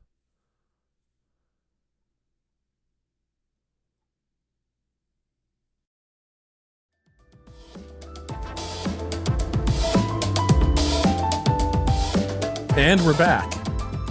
Here to talk about the games we've been playing. Patrick, you've been playing a bunch, so let's start with you. Pick one of the many games you've perused of late. All right, well, they're that good, huh? Well, gaming, it's never been better. I was trying to pull up this tweet that expressed exactly how I felt about Avatar: Frontiers of Tomorrow. Sorry, it's called what? Frontiers of Pandora. Frontiers of Pandora. I was going to say that I thought Pandora was in the title, but I thought it was really funny if I somehow had accidentally just shoved the name of the planet into the title. Oh no, here it is. I found it. This is from Giovanni Colantonio, who's a writer over at Digital Trends. Avatar: Frontiers of Pandora includes a side quest where you're asked to say a few words of remembrance for the dead in front of a memorial. When it ends, you are rewarded with a legendary assault rifle muzzle. Fuck yeah. That's basically my review. Fuck yeah, dude. That rules. So, Wow. I don't know. I played, about 5 hours of what is Ubisoft's new open world game. Ubisoft, who continues to have a fascination with James Cameron and Pandora and the Avatar franchise. They produced a like Avatar we all game. do. Yeah. Look, I think that high frame rate stuff was bullshit, but I thought it looked fucking sick in the new Avatar film. I was sold on it in that one specific instance. But Ubisoft made an Avatar game back then that was not very good. It was like your pretty standard third person action. Like it was just the kinds of things you'd expect from a licensed title, and Ubisoft just trying to kind of ride James Cameron's coattails, which to be fair are probably like there are worse coattails to try and ride behind are James Cameron. His bets tend to pan out. With this one, there's some really interesting ideas in this game that feel wildly sanded down by having to make a game at the scale that a AAA game has to be made, combined with the fact that it is still within sort of the Ubisoft, like find a tower, like claim that tower, unlock new part of the map formula that we have seen since Ubisoft like took over the Far Cry franchise and applied a lot of that to Assassin's Creed. Like for example, when you start this game, it gives you the one. It's first person, which is neat because at least it's like a little bit different than what you'd expect from something like this. Whether it takes full advantage of the first person perspective, I don't know if that's actually true, but at least it feels a little bit different than what you'd expect from something like this. But you have an opportunity to choose how much UI is in the game, and the reason it presents you with that is because like you'll complete an objective and the way the game describes to you what to do next will be like, hey, this new objective is northwest of like this, let's like the high region. I like just to pull something out of my ass. And so you can, as the player, then just use a compass or your sense of geography to try and find yourself to that place. And it's very easy for me to imagine the original pitch of Frontiers of Pandora was, what if we took this like gorgeous, big, could be anything world and like kind of made a survival game out of it. But ultimately what they had to ship was a survival game that like had to survive going through countless play tests and like the rigors of being sort of like a AAA fit into this box Ubisoft experience. Because in the UI, it tells me like, hey, go northwest of this tree and like vaguely in that area. Like, can you figure out based on this like vague text where you're supposed to go? It's like, well, I guess I could do that. Or I could use my Navi sense by holding right button and just a big old blue like icon appears and I can just make my way there. And so to feel like it's be a game one with that the land, is like the Navi, yeah. Well, so this game also wants to do that. If you're unfamiliar with the Avatar franchise, like, I mean, James Cameron in the last like 20 years, like big, like, you know, kind of save the earth sort of person, like talking a lot about like eco-friendly things. And that's present in Has a world tree. Yeah, present in the Avatar series to a meaningful extent. You know, like the Na'vi are like, you know, one with the planet, respectful of things around it. And so they've tried to mechanically get that into this game in a number of ways. One, there's just so much resource collecting, game about resource collecting. But how do you do a game about resource collecting when one of the principal themes of the universe that you're in is sort of respecting the resources around you? But God damn it, we really want players to collect resources. And so one of those is when you are like, the different resources in the world, you know, you can kind of identify them visually, like, oh, this looks like a plant that has like a nut attached to it. Like, I bet I can collect that. Or you can use your Navi sense and like just tell you like, yo, like that fern you're looking for is over there. Totally got a nut, bro. I know you can't see it, but that plant's definitely got a nut. I promise you. And you go up to it and it switches to this like close-up perspective on whatever you're trying to take off of the object. It could be a nut. It could be a nut.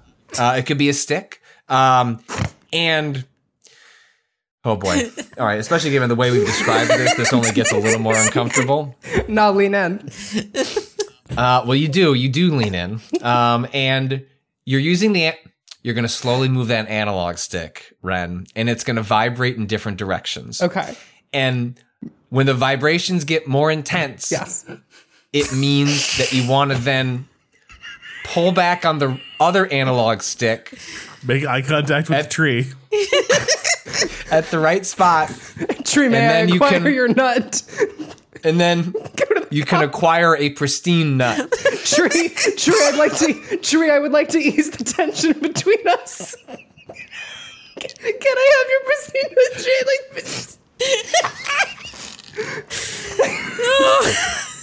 Jesus. Okay. Patrick? Yeah. That is at least different than you just walk up to a thing in Far Cry and like just like hit the button and just like slurp. All right, that animal we killed just got skinned. Well, yeah.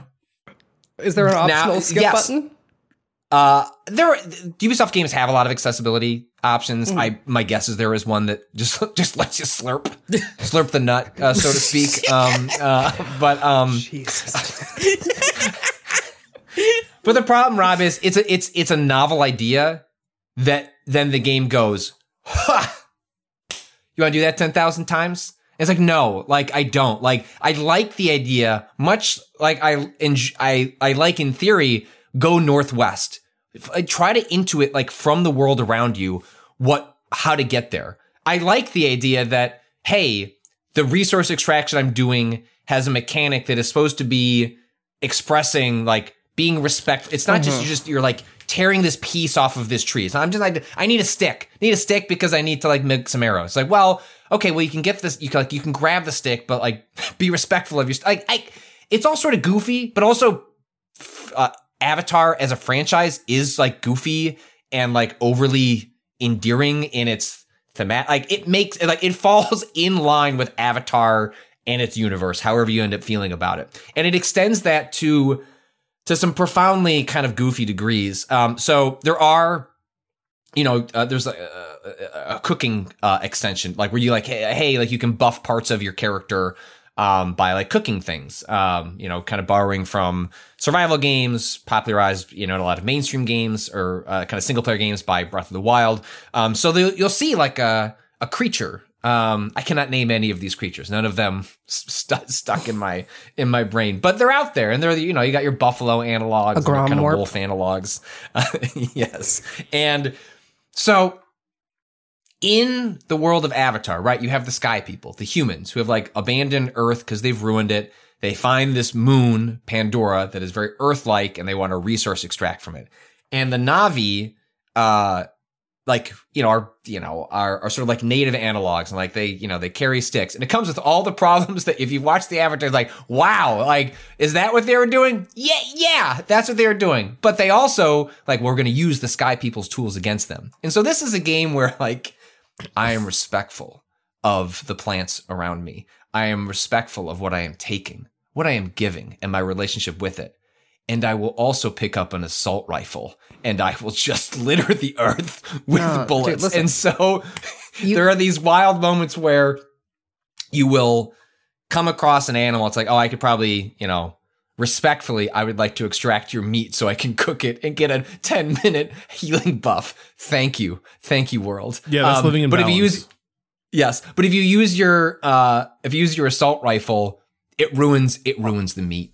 You can't use it. You might have saved yourself because maybe you got into hostile territory and you upset that creature. But if you shot it with a gun, you may not take its meat. You may not take its resources. It's just okay. I mean, all right. That I actually do like that. That's fun because like that's also like true like of the world. Like that's why you don't want to like. It's one of the reasons that like hunting is hard.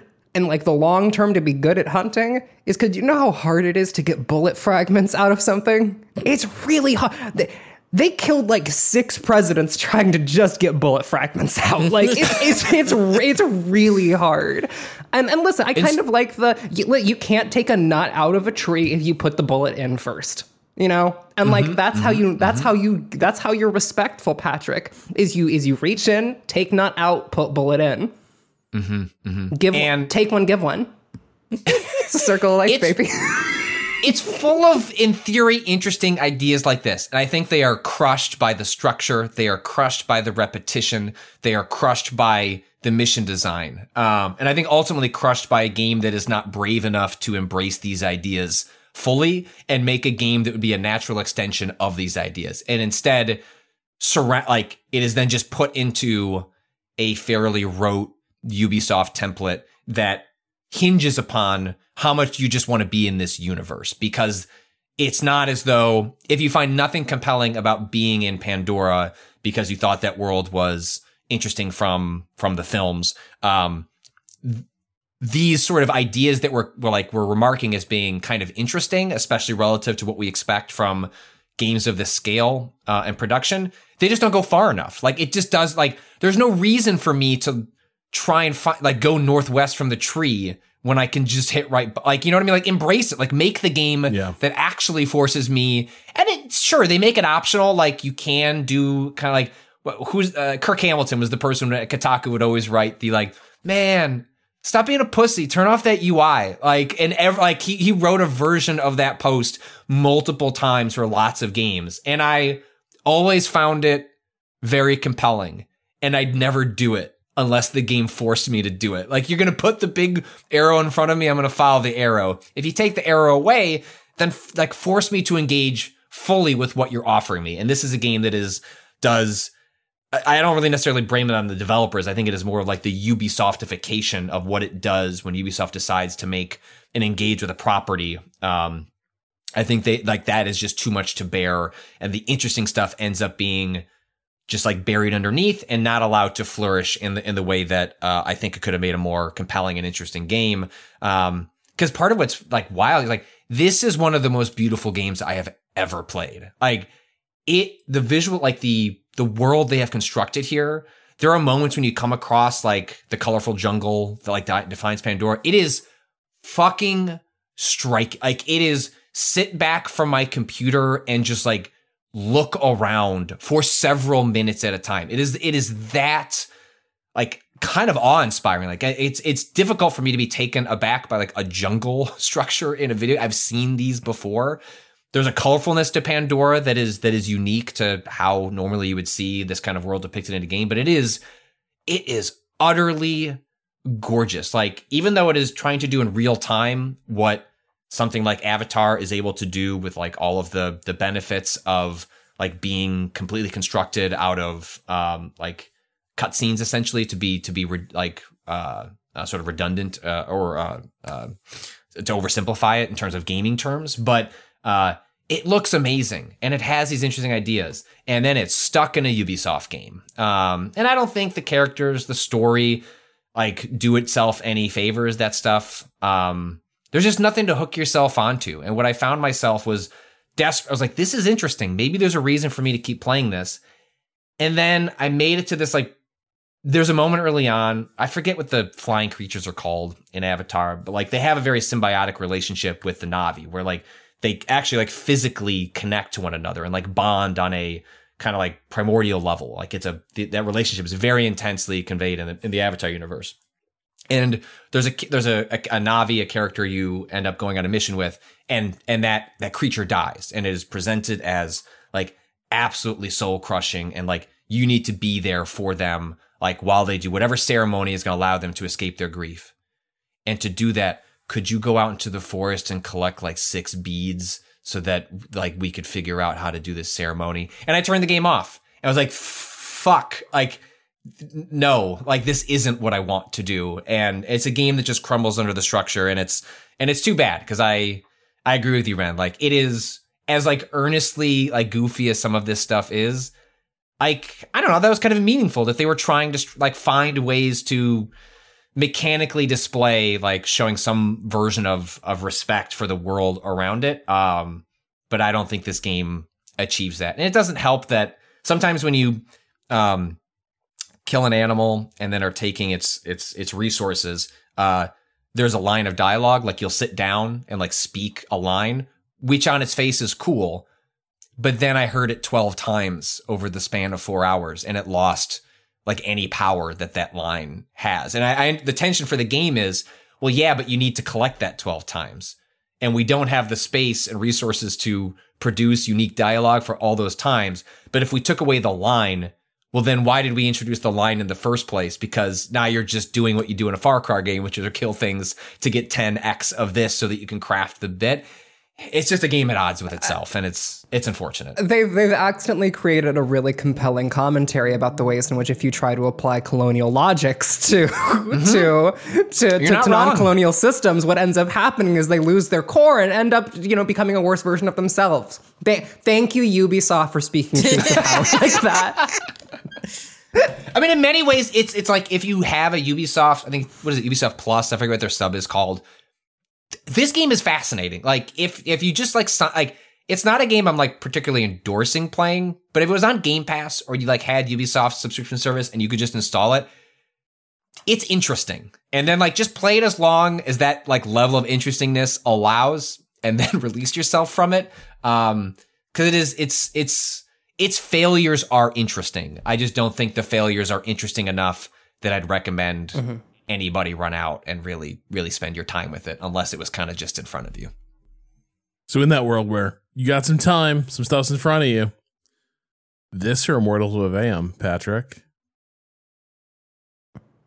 It is. Which one? I do want to play that. Yeah. Oh, this or Immortals. 100%. Yeah, I think Immortals is fundamentally a good. I think it's fundamentally a good game. Which way, modern man? Yeah. No, I've put that aside, Rob. That is one of my holiday games. Like that is going to be like kids are asleep, wife's got to work the next day. I'm the only one with a day off. Sicko. Yeah. I'm going to play 6 hours of Immortals of Am, and I'm going to like every minute of it. So yeah, I think that's the path I would choose if I had to pick one. Ren, what have you been playing, and have you enjoyed every minute of it? Yeah. I've been enjoying what I've been playing for the most part. I've been putting time into a couple of things. I would say most notably, just to give you a quick palette. It's been a lot of Alan Wake 2, a lot of Caves of Cud. Honestly, a truly astounding amount of Caves of Cud. I've been very sad recently, and those beautiful deserts distract me from my sorrows. And then finally, I started putting some time into the most recent Shadow Tactics game last night. And have been enjoying my time with that so far. I did not play the previous ones, and I really like what it seems like they're doing. I'm just very anxious about it being able to sustain itself over the length of a full video game. This is the me. Okay, well, R.I.P. to that studio. They're very good. Me games. Three memes. Yeah, they've kind of cornered the market on this game and then on this genre, and earlier this year sort of said that's not really working out, and that this was gonna be the last one of these. I think they just released an expansion, but yeah, Ren, like this tends to be like their Commandos likes, I guess, is the first game that really popularized this stuff.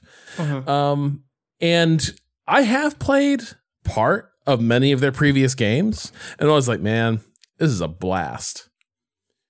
And then like they're kind of like puzzle stealth tactics games, right? With like a little actiony element. They're puzzle stealth tactics games, but the problem, or not the problem, but Rob, tell me if this is the problem that you encountered personally. Very quickly, I found myself realizing that like I could probably do this with one character in enough time. And the minute you realize like about the stealth tactics game, I could do this with one character in enough time, I think it kind of just turns back into a stealth game a little bit, in a way that like is, I think it's hard. I think it's hard to work around. You know what I mean? Because like it is to pitch the game, right? It is a top-down or isometric stealth game, in which you play as like a crew of pirates, each with their own unique abilities that you can kind of swap between at will over the course of like going through an island and trying to kind of solve an objective. That is like the goal of these Shadow Tactics games, or at least the most recent one. And I think that like the abilities are really cool. So like, for example, the protagonist of this game has a blink ability, just your standard like Dishonored style blink, or you can blink and kill someone instantly. And then you have the ability to like freeze time, and like plan out your actions. Those are the basic pitches in your character. And then I just revived a character who is like a medic and can like throw bushes to create cover in the world. And then also send enemies, basically like force them to walk in the opposite direction of wherever you are facing. And so it causes them to like walk away. And so by combining those powers, you can kind of like get your way through the island is the pitch. The problem is that like any one of these characters, because it is a stealth game, is kind of effective enough at taking out guards where like I could completely ignore my like captain who has the blink power and only use the doctor with the bush and like turnaround ability to get through like a lot of like the early sections of the game. And at that point, it's just turning back into like something like Metal Gear, like the first like Metal Gear Solid, or MGS2, in terms of like, okay, I just have to think about like vision cones and the tactics part of it kind of disappears if you are good enough at thinking about stealth situations. And it's my hope that like the later part of the game is able to like push me enough to stop doing this, or or it should, at the very least, not be so easy to see how I can solve every situation with just one person. And I think that's kind of the anxiety that I have in terms of like going further with it. Yeah, I think so. I think especially in the early stages, like things are set up, it's forgiving enough that it can feel like you have the character who's like set of abilities you feel like you can get really far with. And then they're hoping you're going to combine these characters and operate a little more in tandem, along the way. Eventually they start mandating that a bit more, but that begins to feel like a difficulty spike really suddenly, where it's like, oh wow, like I really can't get, like now these things need to be sort of striking a chord together now pretty carefully. And I think that's the other part is, I think, like, especially because I think the Mimimi games they're all really pretty and stylistically distinct from one another. Shadow Gambit, the Cursed Crew? The Cursed Crew, yeah. It feels like they shifted art styles the most for this one. Like, this looks, I don't have to put my finger on it. Like, cartoony is the way I would put it, but it's just like, it looks whimsical to me. It looks like Monkey Island-esque in some ways. Is that fair? Yeah, I would say so. I'm pulling up I'm just pulling up a screenshot so I can look at like I'm trying to think of how to describe this art style. It is like almost, do you know what kind of reminds me of? It kind of reminds me of like the kind of art that you would see in like a TTRPG source book, like a source book or like a module, in terms of like the specific like style of like line work. Like I'm just gonna send this to the group chat. Kato, tell me this guy isn't just a class in a TTRPG. Tell me this is not just the example image of like, that's a Pathfinder man. That's 100%. That's a Pathfinder man. This is just a Pathfinder man. Which is to say that like it has this like kind of flat, not flat, but like flatter than like really deep, like involved lighting. Looks hand drawn in a lot of ways. There's like visible line work on these characters, et cetera, et cetera. And I honestly like the visual style a lot. I think it comes together in a way that is like pretty and charming. Honestly, it kind of feels like a more cohesive version, at least while you're on like the ships, because there's a lot of ship doing. It is a pirate game. It reminds me a bit of Pillars of Eternity to Deadfire, in terms of like its version of pirate aesthetics. Love to be on a pirate ship, honestly. Love to be on a pirate ship. But yeah, I think like it's something that I think it exists a little bit in tension with stuff. Like, stealth is fun until it's not. People like feeling stealthy and sneaky, but they don't feeling like they can't stay in stealth and they suck at it and they keep breaking cover and getting rocked.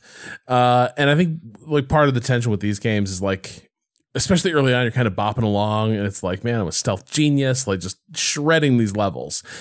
And eventually the game's going to stop playing around with you like that, and it's going to get much, much harder. Like the Commandos games were, you know, the a lot of the games that sort of lay the foundations of the genre tend to be really hard in how they played. And I do think like in a weird way, like in some ways these are like super accessible. Like, oh, I can super get into the setting and this story. But then there's going to be like pacing issues as you go along, because it's gonna slow things down more and more to be like, well, how are you gonna get past this set piece encounter? Rob, I have a clarifying question. Yeah. Did you, did previous games have, there's a name for a mechanic and it's just like completely, there we go. Variable difficulty. So like this game has a ton of difficulty. It has 4 main difficulty levels and then also has like custom difficulty. So you can make your own personal. It's been a minute. Difficulty. I feel like I feel like Desperados might have, but I couldn't swear to it. I can't remember too well how tunable the difficulty was. Yeah, because this is like actually like pretty tunable difficulty. I've been. That's pretty smart. Yeah, because like, I mean, it also makes sense because if you think about like a stealth tactics game like this, like if just like in this screenshot alone, which I'm sending everyone, it has it has 3 characters, a vision cone, and some like time options in terms of like forwarding and pausing or advancing in time quickly. The thing that is like fun to me about this screenshot is that like there's like 4 axes upon which you can modulate difficulty, and like this one screenshot alone, from like cooldown times to also like how long it takes an enemy to see you in which specific vision cone, shit like that. So like I think that like these are actually really smart games to do modular difficulty with, because like it's so easy to see the points at which they are clicky, if that makes sense. It's so much easier to do this in like, for example, this than like, if you tell me the vision cone of enemy, in the shadow vision cone of an enemy, it's going to take you X amount of time to be detected, and I can see the vision cones laid out on the ground, that's way more effective difficulty signaling than something, for example, like Cyberpunk 2077, a game that like I played a bunch of and played in stealth a ton, and like first person and 3D stealth like that is a lot harder to keep kind of track of where you are and enemy position relative to you.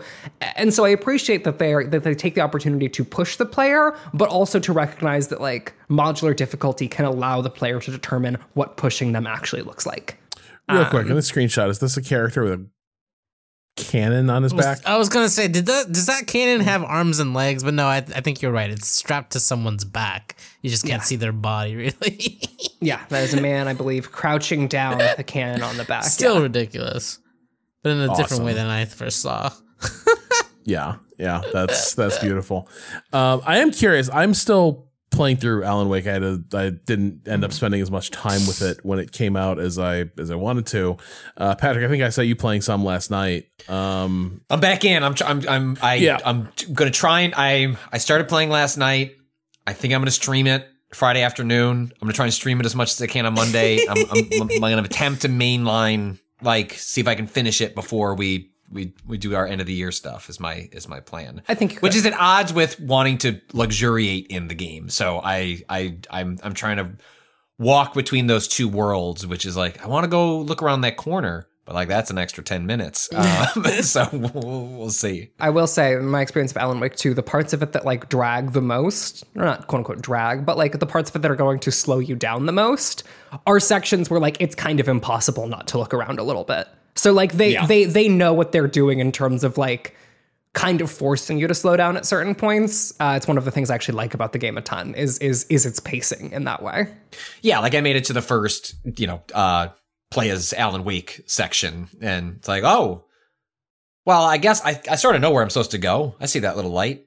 But like, there's like so much stuff around here. Like, I'm gonna walk around for the next 20 minutes, and so have you gotten? Go ahead. I was just wondering, have you gotten to the central mechanic of Alan Wake stuff and like his version of the like detective board? I haven't done the detective board startup hasn't happened, but like what he does with his, is he just holding the Game Award statue? I'm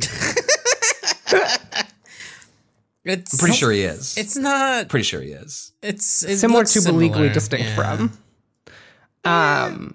Okay. I don't know if this is a. Okay, so but like he's not like doing things where like I rewrite the story and it changes the level. Wait, are you asking me, or have you gotten to this part? That is me. I was trying to ask you that, Patrick.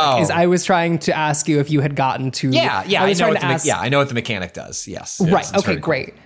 I've just been thinking a lot about it because I remember someone made this a claim was made at the beginning of this console generation, where someone was talking. It might have actually been you, Patrick, was talking about like Ratchet and Clank. Mm-hmm. The Ratchet and Clank game that came out at the beginning of the PS5 generation. And I think it was you who pointed out that like, this is an example of a next, quote unquote, at the time, next gen game doing something that would have been functionally, technically impossible before. Yeah. The world transition stuff functionally, and then I never saw anyone do anything thematically particularly interesting with that shit. Until Alan Wake 2, which is just like if someone described that mechanic to a group of writers and then they just spent like 2 years thinking about all of the fun shit you could theoretically do with the ability to just completely change out set dressing on the fly. And at this point we should explain exactly. Like, so you get it. And when you play in the Alan Wake sections of the game, you get access to essentially a magic wand. The but it's like lighthouse room. No, it's kind of like the lamp. The the lamp. It is called the lamp. Yes. And there are certain lights in the world that you can essentially capture the essence of, and it's like think of flipping a light switch. Like it's like if you flip a light switch on, flip a light switch off, it dynamically immediately. We're talking about different things.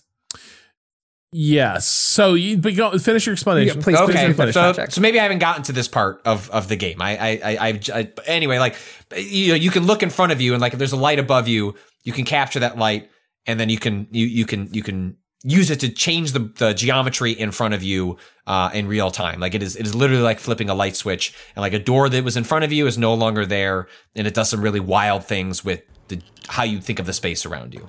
Actually, Rob, maybe we should shut the fuck up and let Patrick see this on stream tomorrow. Yeah.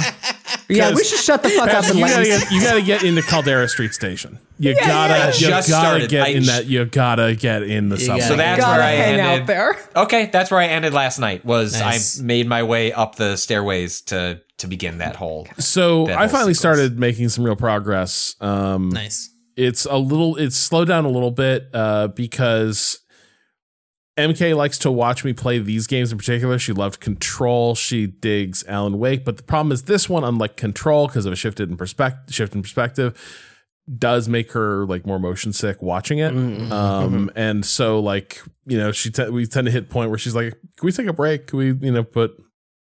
Rob's not ready to take a break. Well, in a weird way though, I probably do like...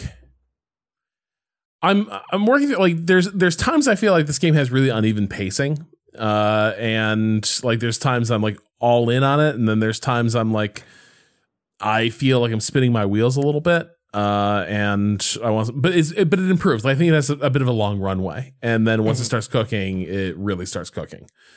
Also, I did completely sabotage it a bit myself. There's a point where like you do some important stuff with Saga.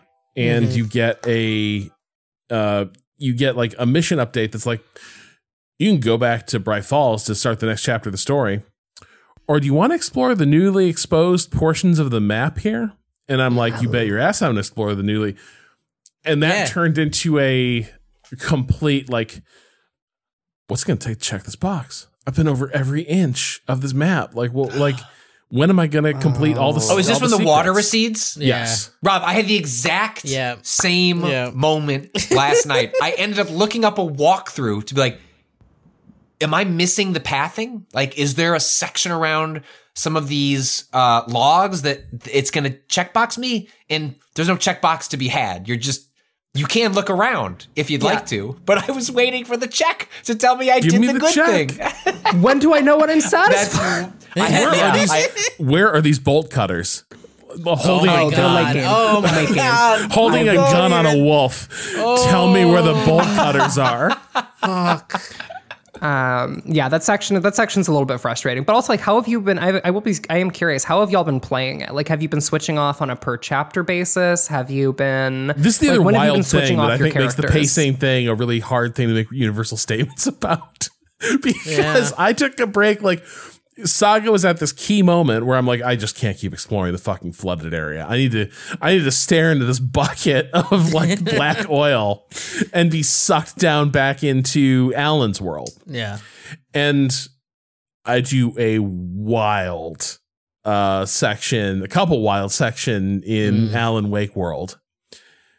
And then I'm like, wow, that was a lot. I should check in on how Saga's doing. Saga had to go like 12 steps to she basically gets in her car to go back to Bright Falls. Chapter ends, wild shit starts happening in Saga's world. Yeah. And so like I had this entire period was like, man, I've been playing this game for like 2 hours and like nothing's fucking happening. Oh, fuck. And then like it turns out both characters were on the cusp of like, okay, things are going to just get completely off the chain here. Oh, wow. Which is an interesting decision itself. Like the way they decided to structure this, where it's like, it would make sense, certainly, to do the like pass the action off where it's like, well, we completed the Saga section here. Let's check in on Alan. But instead, it's like, I don't know what what vibe are you feeling? Which of these two versions of the game, which reality do you want to inhabit here? No. Which is really cool, but also does create kind of this odd sensation of like, there isn't necessarily this canonical structure of the game, in terms of like what's going to happen when. Right. It definitely. Yeah, that's what I was curious about when you said pacing issues. Kato, you were saying, I didn't mean to interrupt. No, it's definitely interesting. It does feel like there's like something that they might be like pushing towards, but there's like definitely narrative through lines that I feel like get sort of heightened by the fact that you could play it in different orders, right? Like there's overlaps between the two different worlds where like it's like, chronologically it's already messed up even if you were to just play one story than the other or something like that, but like going back and forth makes it even more confused in like an interesting way, I think. I have had to send a lot of message in a Discord server, or I was for a while, that Kato and I are in, where I was like, am I understanding when each story is happening properly? Because like I'm not certain if these are happening. No, I don't want to know anything about this question. No. I know. I'm saying that I haven't finished the game. Yeah. I don't have the answer to this question yet. And so like I still don't know. And like the fact that a game is both mechanically and narratively making me question its chronology like this is, I think, like really, really unique and interesting. Alan Wake 2 really feels to me like, I feel like every Remedy game for the last like couple of years, people keep going, like even the ones they didn't like. I feel like this was said about Quantum Break to some degree, where people were like, well, everyone, we found the peak of the Remedy house style. And then every single time there is a new editing technique or gameplay mechanic where you're like, oh, we actually haven't. Like this is the house, like it's never that like, oh, Remedy is like doing something fundamentally new with their game design or they have introduced a new element. And with every Remedy game, it feels like a peeling away in terms of like, there has been a design ethos from like at least Alan Wake onward that you can see so clearly, and like the tech and money is catching up with where it feels like the ideas and like design has been the entire time, in a way that I'm like really excited about. Well, No, I mean, I think like two things can be true. Like, I mean, Remedy started as an action studio, right? They made Max Payne. Like, it had an interesting narrative style and approach, but it's not what you were there for. It lingered afterwards as part of the legacy of Max Payne was that like establishing of this house style, this like very specific form of like very charming, overwrought like writing.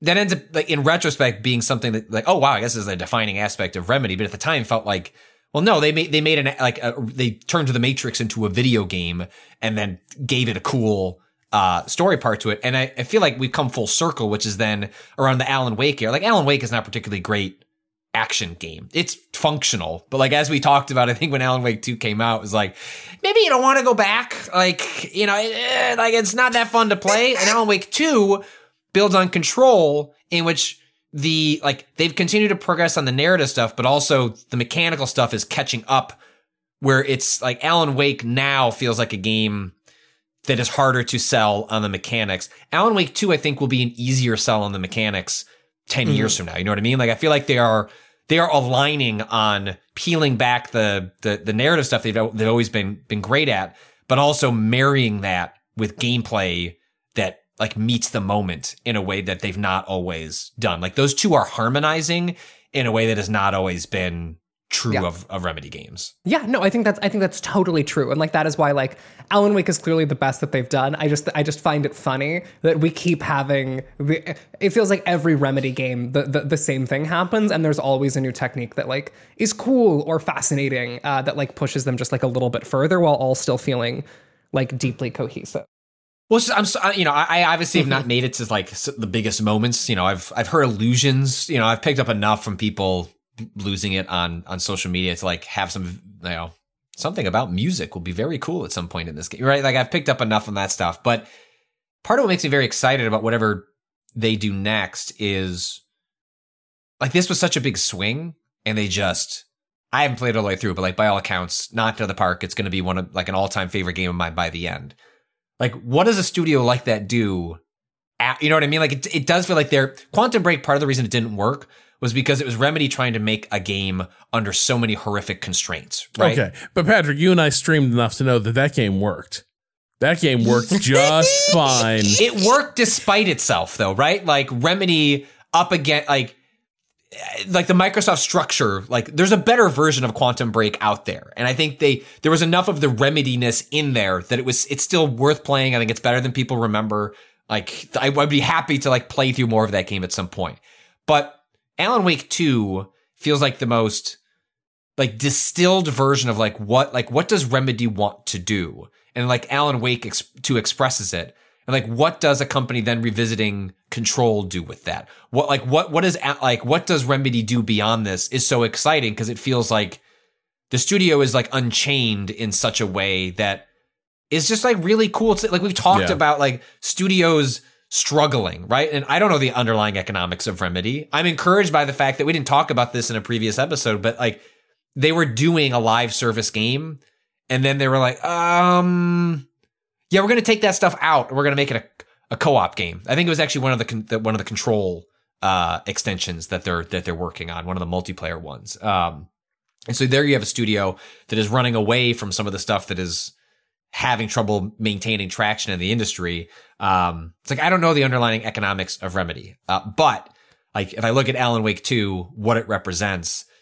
It like makes me so tremendously excited to see what they might do after that because it feels like they've got it. Like they have like found something that is something they've been working towards for literal decades. Maybe Alan Wake 2 ends up being the best expression of it. But even if they get something that's like most of the way there, it's just really exciting to be a Remedy fan. And also that so many other people now get it, right? I feel like Alan Wake 2 has like helped a lot of people fucking get like what is so cool. What have people like Rob been like screaming about for 20 years? It's like Alan Wake 2 helps express that in a way that is so easy to understand. Even Control has lots of mechanical issues. Like it has such a fucking awesome world.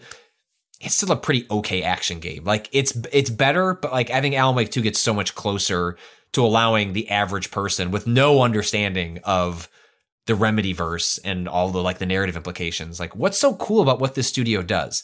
Alan Wake 2 like checks all those boxes and is still wildly accessible even if you are not familiar with Alan Wake 1 or Control. Yeah. I think it does a good job of just being like a good ass story. And I think Saga is a big part of that. I don't think you do Saga partially because like, how do we get people into this world without like them having played Alan Wake, and Saga ends up like being a really good narrative way to pull that off. Yeah, I mean, it's also just like, I find it so like holistically, like as a holistic piece of design, Alan Wake, it's just like every part is talking to every other part so clearly that like, and at a scale that you basically never see. I mean, like it's kind of almost the inverse of the Avatar problem, where, or not the inverse of the problem, but like where Avatar has these two ideas that are just like completely fucking incompatible with each other and just like leading to this like incoherent kind of design. Alan Wake 2 feels like every single member of that team was talking to every other single member of that team and ended up just producing something that is just like so in conversation with itself that it feels like almost singular among AAA games. And like, well, no, just the thought that occurred to me as well is like, I think something that I really enjoy here as well is that their games do sort of push outside. Like you could argue like the FMV game spirit is strong in Alan Wake 2. Ooh, beating. And like, and they find good collaborators for this. Like David Harewood is an actor I absolutely adore. I've adored him since like he played the eccentric boss character on a John Cho like romantic comedy series Selfie. But like he stood out because it was like a really interesting comedic performer, and he plays this character Mr. Door in this. And like this is a new character. I'm not sure he's been in previous Remedy games, but like once you're in the Remedy like theater troupe, you tend to pop up in these things more and more.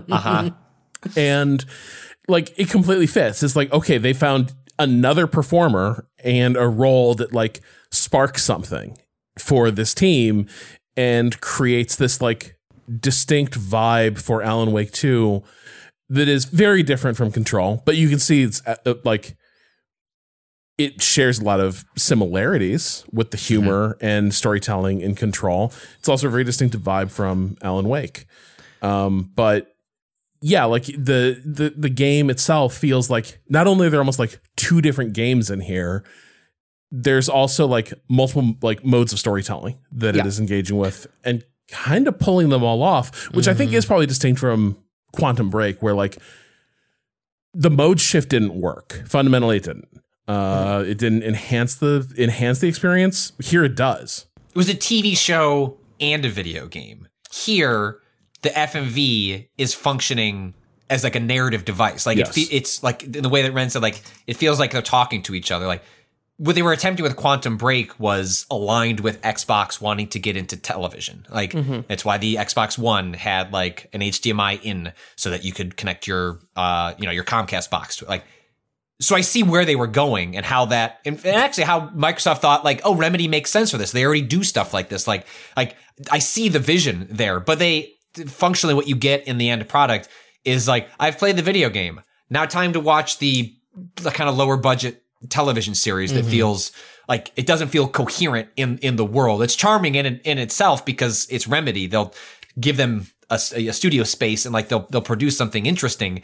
But here, when you switch to it doesn't feel like you're switching to the FM. Like it doesn't feel like, oh, here's the FMV segment. You know what I mean? It doesn't feel like I'm watching Alan Wake, the TV show. It feels like it's just a different vote of visual storytelling that just like feels naturalistic in the world. Well, they've also been building up to this for, at this point, 2 decades, right? Like if we even going back to like Max Payne, that's Sam Lake's fucking face. That's his human face. You know, like they have been building this up the whole time in a way that like I personally, again, find really interesting. But I will say that like even Remedy is not like, as much as we like to look at Remedy and be like, damn, this is what games could be, even Remedy is not like unmired by like industry weirdness, because like think about Max Payne 3, for example. Like Remedy's relationship even to the Max Payne property is fundamentally compromised by like their relationship to a publisher and to another development studio that got weird.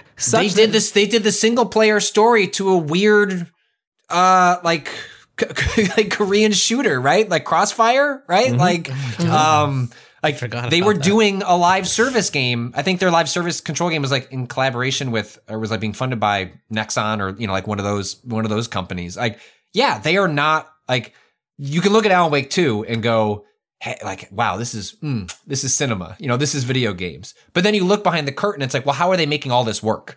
Like, well, also Alan Wake 2 only exists because Epic Games was in wanted to punch Steam in the face and say like Alan Wake 2 probably does not exist unless the egomaniacal Tim Sweeney wanted to piss on Valve. And so I'll take it. You know what I mean? But like, I don't think this game actually exists in this form, in this distilled essence, unless Tim Sweeney wanted to like claw away distill his market essence value all over Steam.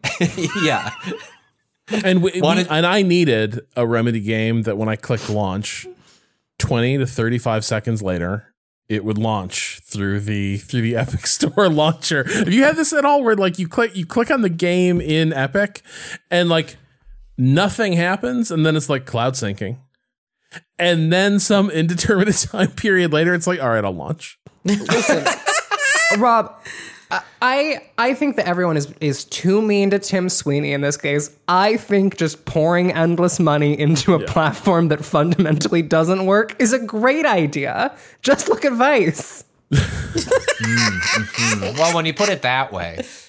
I am really like I have no idea how this game is doing. Like it's getting a lot of critical love. I have no idea what sales are like. I hope that like the overall vibe around the game is matched by commercial performance, and that they didn't produce a physical version on purpose, right, Rob? Like that, like the reason there's not a physical product for Alan Wake 2, and they were very upfront about this, was financially it does not make sense to us. Now, ultimately, are they going to make one of those? I bet it'll be a limited edition. They'll do it. I think we're going to move to a world kind of like Baldur's Gate 3, which is release it digitally, have the game become a success, and then you purchase the physical product later because you're already a fan. Or they can put another art book out that I would pay like $500 for. Sure.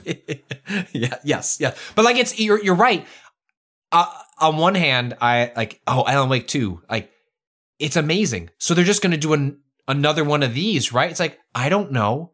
Epic is pulled out of funding games like this now. They're not doing this anymore either. Epic Games, like, is the closest thing to whatever we're calling the metaverse, and they're off laying hundreds and hundreds of people off and like running away from their acquisitions that they did over the last couple of years. And so that's what I mean, where it's like, I don't know what the future of Remedy is, but like, sit here, look at Alan Wake, appreciate it, because we don't, like, Remedy has been one of those companies that they've been lucky to get.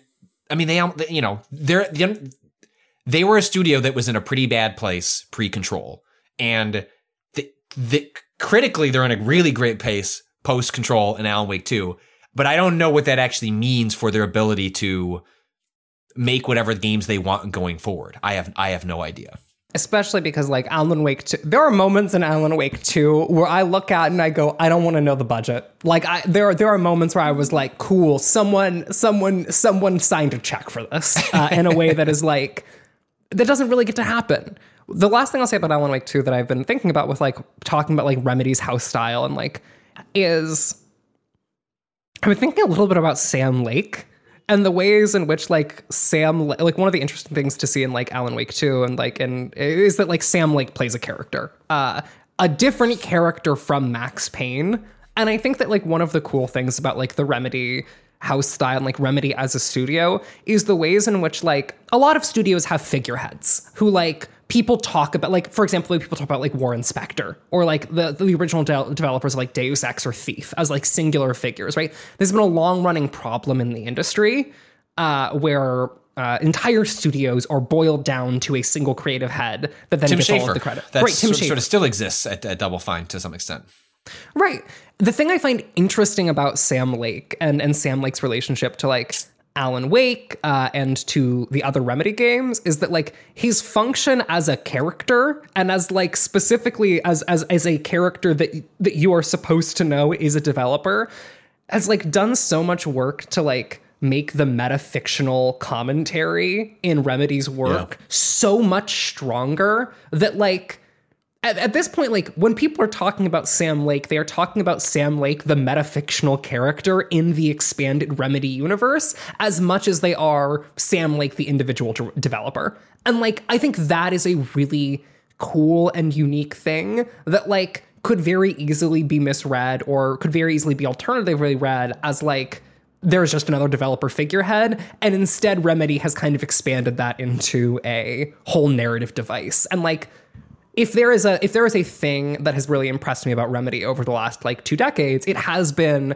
their consistent choice to take circumstance and spin it into interesting narrative devices. That really feels like what happened with Control. And like the relationship, the fact that they went from, okay, Alan Wake's connected to Control to Alan Wake is connected to Control, is connected to Max Payne, is connected to Quantum Break, and we don't own half of these properties is, like, such a unique thing in the industry, and that is, like, embodied in a really interesting way in the character of Sam Lake in these games. Well, Patrick, you and I clearly need to play a bit more. And yes. I think, come the end of the year, I plan to between now and when we do our game of the year. You're poised. Like, that stream's gonna be fun. People are gonna see you taking in some stuff. Yes. Before we go, we should dip into the question bucket briefly. You can send us questions at remapradio.com. This one comes from Jonathan from DC. Hi, Remapsters. On a recent-ish podcast, Rob commented that he felt the pumpkin spice latte had gotten worse over the years. I needed to write in after hearing this because it has been my personal soapbox item for years, and not enough people are talking about the tragedy that has befallen pumpkin spice coffee over the past decade. The pumpkin spice latte was not invented by Starbucks, but as you all know, their version was popularized in the early 2000s. It was introduced as an autumnal attempt to replicate the success Starbucks had experienced with its winter holiday drinks and became a sensation. I myself became a huge fan and used to order the flavor syrup in bulk directly from Starbucks so I could make my own at home. Wow. In the 2010s, the pumpkin spice latte was the target of a social media furor as food bloggers pointed out that Starbucks did not actually include any real pumpkin in their ingredients. What? After months of attention over this, the Starbucks triumphantly announced that they were listening, and from 2015 onward, the pumpkin spice latte now includes real pumpkin puree. The problem? Pumpkin spice refers to, well, pumpkin spice. The spice. This is a combination of Spice. spices that are frequently used to season pumpkin pie and other pumpkin-based goods. Side note, often the best pumpkin pie is not made with pumpkin at all, but like squash, right? Like this is, you can get better results with that than pumpkin. Anyway, you can find it at your local grocery store. It's usually a mix of nutmeg, cloves, cinnamon, etc. It complements the pumpkin flavor. What does this mean? The pumpkin spice latte was never meant to include real pumpkin to begin with. Starbucks' gesture toward authenticity in response to well-intentioned criticism introduced pumpkin puree to a drink that was previously defined by the autumnal spices, not the squash itself. This rash overreaction by Starbucks is bad enough on its own, but has by extension ruined a huge swath of similar pumpkin coffees as competitors and imitators try to keep pace with Starbucks and show that they too are wise enough to include pumpkin in their pumpkin spice coffee drinks. And so now we're plagued by countless drinks that contain pureed squash instead of pleasant spices. It's a flavor crime, one that hurts me and many others deeply, and I thank you for your time and attention. That's Thank you for speaking truth to power on this podcast. I mean, listen, as a former Starbucks partner, I'm listening and learning personally. And so thank you for bringing this to my attention. Is everyone aware of the Panera drink that's killing people? yeah. Which one is wait, it? what? Is Is it this real? is it the papaya green tea? It's one of It's their a lemonade. lemon tea caffeinated Yes, drinks. I'm familiar with this. I'm familiar with I had a papaya green tea all the time, and it is right Panera next Bread's to the evil charged drinks. lemonade blame for second death lawsuit alleges. I'm Second? trying to find- Second? Yes. Panera's advertised its charged lemonade as, quote, plant-based and clean with as much caffeine as our dark roast coffee. At 390 milligrams of caffeine, a large 30 fluid ounce charged lemonade has more caffeine in total than any size of Panera's dark roast Jesus coffee. Christ. The legal complaints say. The large cup contains more than the caffeine content of standard cans of Red Bull and Monster energy drinks combined, plus the equivalent of nearly 30 teaspoons of sugar, the complaints say. I believe both deaths have been tied to like folks that were unaware they were consuming That a much caffeinated product and Oh my liked the God. taste of it. And then essentially it induces a heart attack after, this was like something that was happening, high school and college kids were having heart attacks back when alcoholic, what was the one that got banned? Vodka Red- yeah, oh, Four Loko, Four the Loko. Four Loko era this is like an extension of that. This first came on my radar from like a TikTok that went viral over a woman who was losing her mind in her car because she was like her body was like losing it because she finally realized like, why am I so anxious? It's because I'm drinking these fucking Panera drinks that I like the taste of she doesn't drink coffee. Like she's not a caffeinated person. And then has a couple of them and all of a sudden feels like her brain is on fire. I think Panera has since added like a descriptor that's like, hey, this is not for children, but they should probably take this shit off of shelves is what they should do. Because You read that description where it said 390 milligrams of caffeine, but you didn't read the next line, which is the Food and Drug Administration says healthy adults can safely consume 400 milligrams of caffeine a day. So you're only 10 under in the first drink. Also, it's the other thing that's worth noting is that like we're also talking about like quantity of liquid here, which is like the other thing that like I think people that is like because like what you specifically said is 390 milligrams in a 30-ounce beverage, which like both is and is not a lot larger than you think it is. Like speaking quite as a a lot big, of ounces. I mean Patrick, we've talked. It's been a minute since I've been here, but you and I have talked at length. I'm a big sipper. Yes. And I would be fucked by this drink. I would be fucking obliterated because I love to take a big sip and I would not know what I was doing. I would be so sick. I would get such a bad tummy This ache. is the problem of like, if something is too like, there's some like drinks where the only thing like makes them safe at all is the fact that there's some sort of like factor about them that makes them resistant to you drinking a dangerous amount, right? Like hard liquor is just physically hard to get down, like unless you're like a real pro. I'm not saying like, oh, nobody can get like alcohol poisoning from hard liquor, but you know what I mean? It's like, yes, unless you're like really seasoned and like, you know, probably too inured to like the harshness of hard liquor, like sitting there with like drinking straight whiskey, that's probably going to be kind of slow for you. Like you can do shots, but like you're probably going to make yourself sick before like you can get in real trouble with it. Like, yes, alcohol poisoning is a real thing, but for most people, it's going to be hard to put themselves in real danger with this stuff because like there's so many factors about like, you know, hard liquor that's going to resist you. But when you create delivery vehicles for tons of alcohol that are completely crushable and, you know, go down smooth and easy, and there's no real sense of like, I'm consuming a lot of alcohol, that's a recipe for like real danger. This is, you know, why a lot of mixed drinks that show up at college parties are like incredibly dangerous. Jungle juice. Yeah, which is like, it's jungle juice is the thing they would serve in college that I forget what actually the underlying, but like it masked plastic bottle. Like you know, Everclear Punch would be another thing where it's like this thing is like delicious and you would be floored by how much alcohol is in it because you can drink it like a big gulp from 7-Eleven and it has more alcohol than like, you know, 4 or 5 shots of whiskey. People do this with fucking soju all the time. Like, isn't this like famously what people do? Like get absolutely fucking obliterated on soju because it tastes good. Yeah. It's part of the reason I tend to not get iced coffee even in the summer because I end up drinking iced coffee functionally similar to a soda. And so I just, I slurp. It just, it's just gone.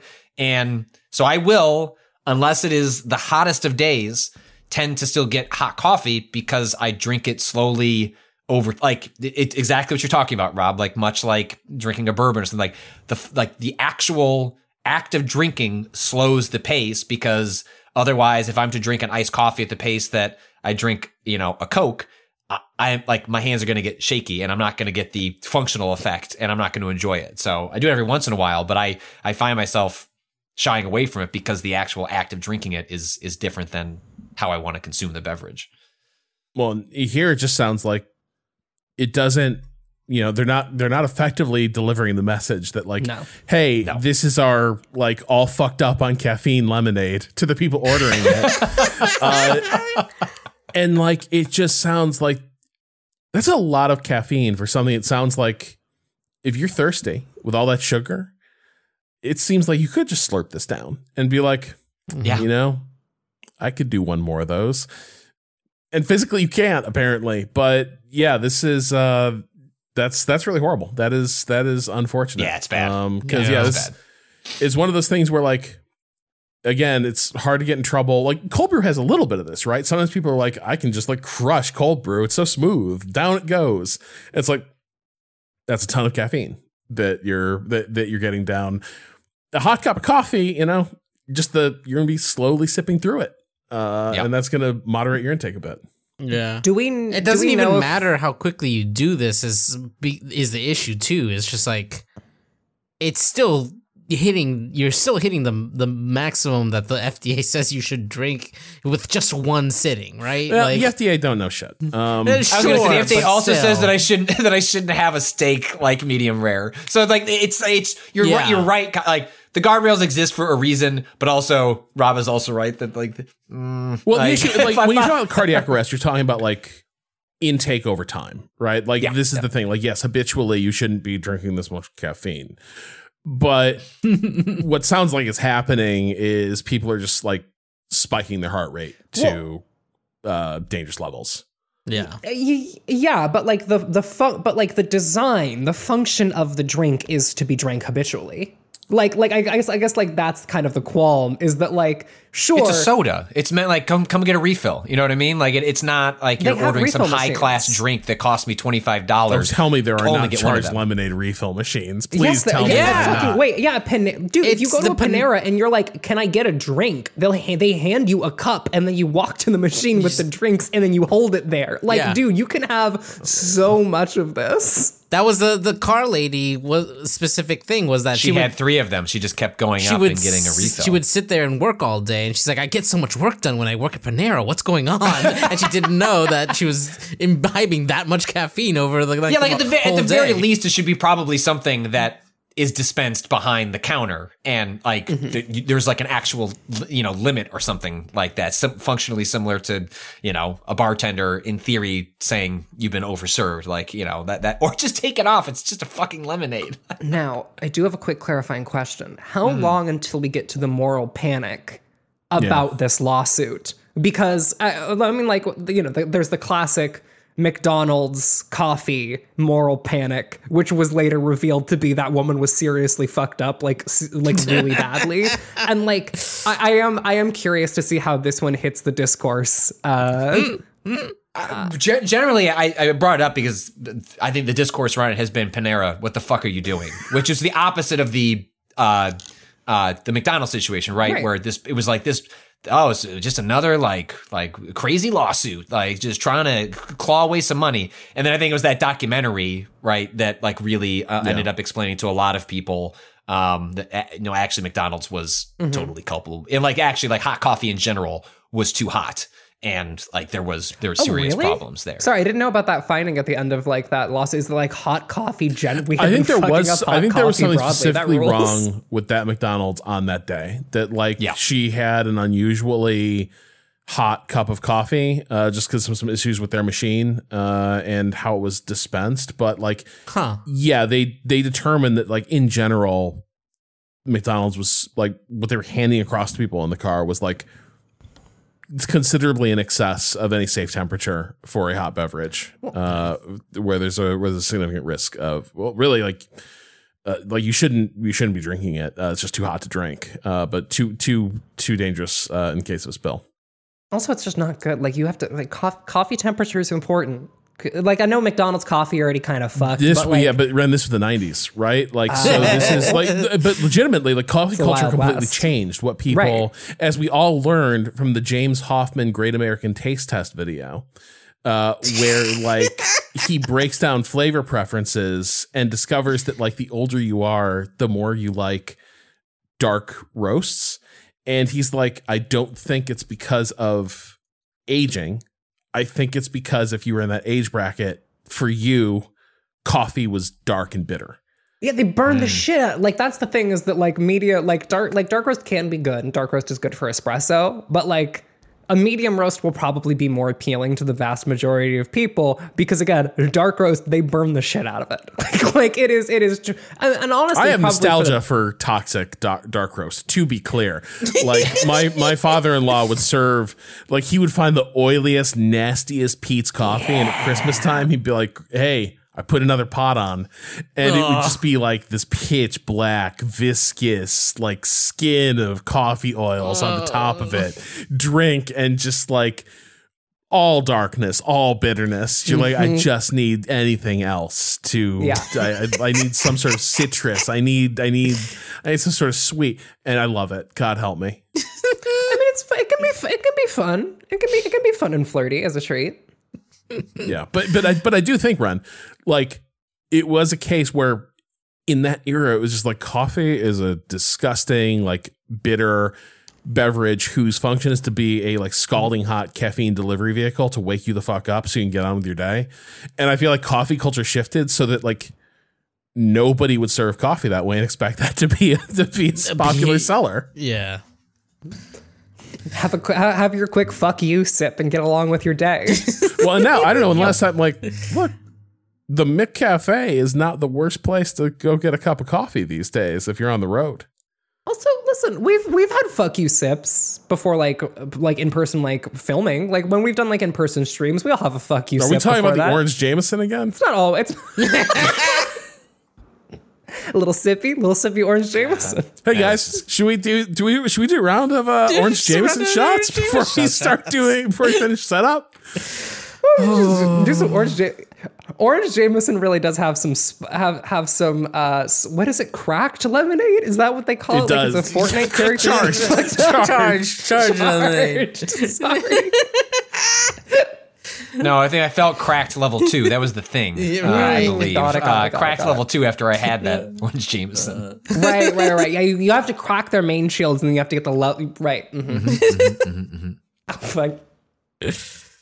All right. Well, I think that will do it for today. Hope you've all learned something. Now, to be clear, you should, of course, respect FDA guidelines. You know, those are like, take those seriously. Oh my God. You know, that's there for your safety. I'm not saying that like you should or even safely can. No, cook that steak all the way through. Yeah, you want that you gotta to make just, sure you want it to be brown.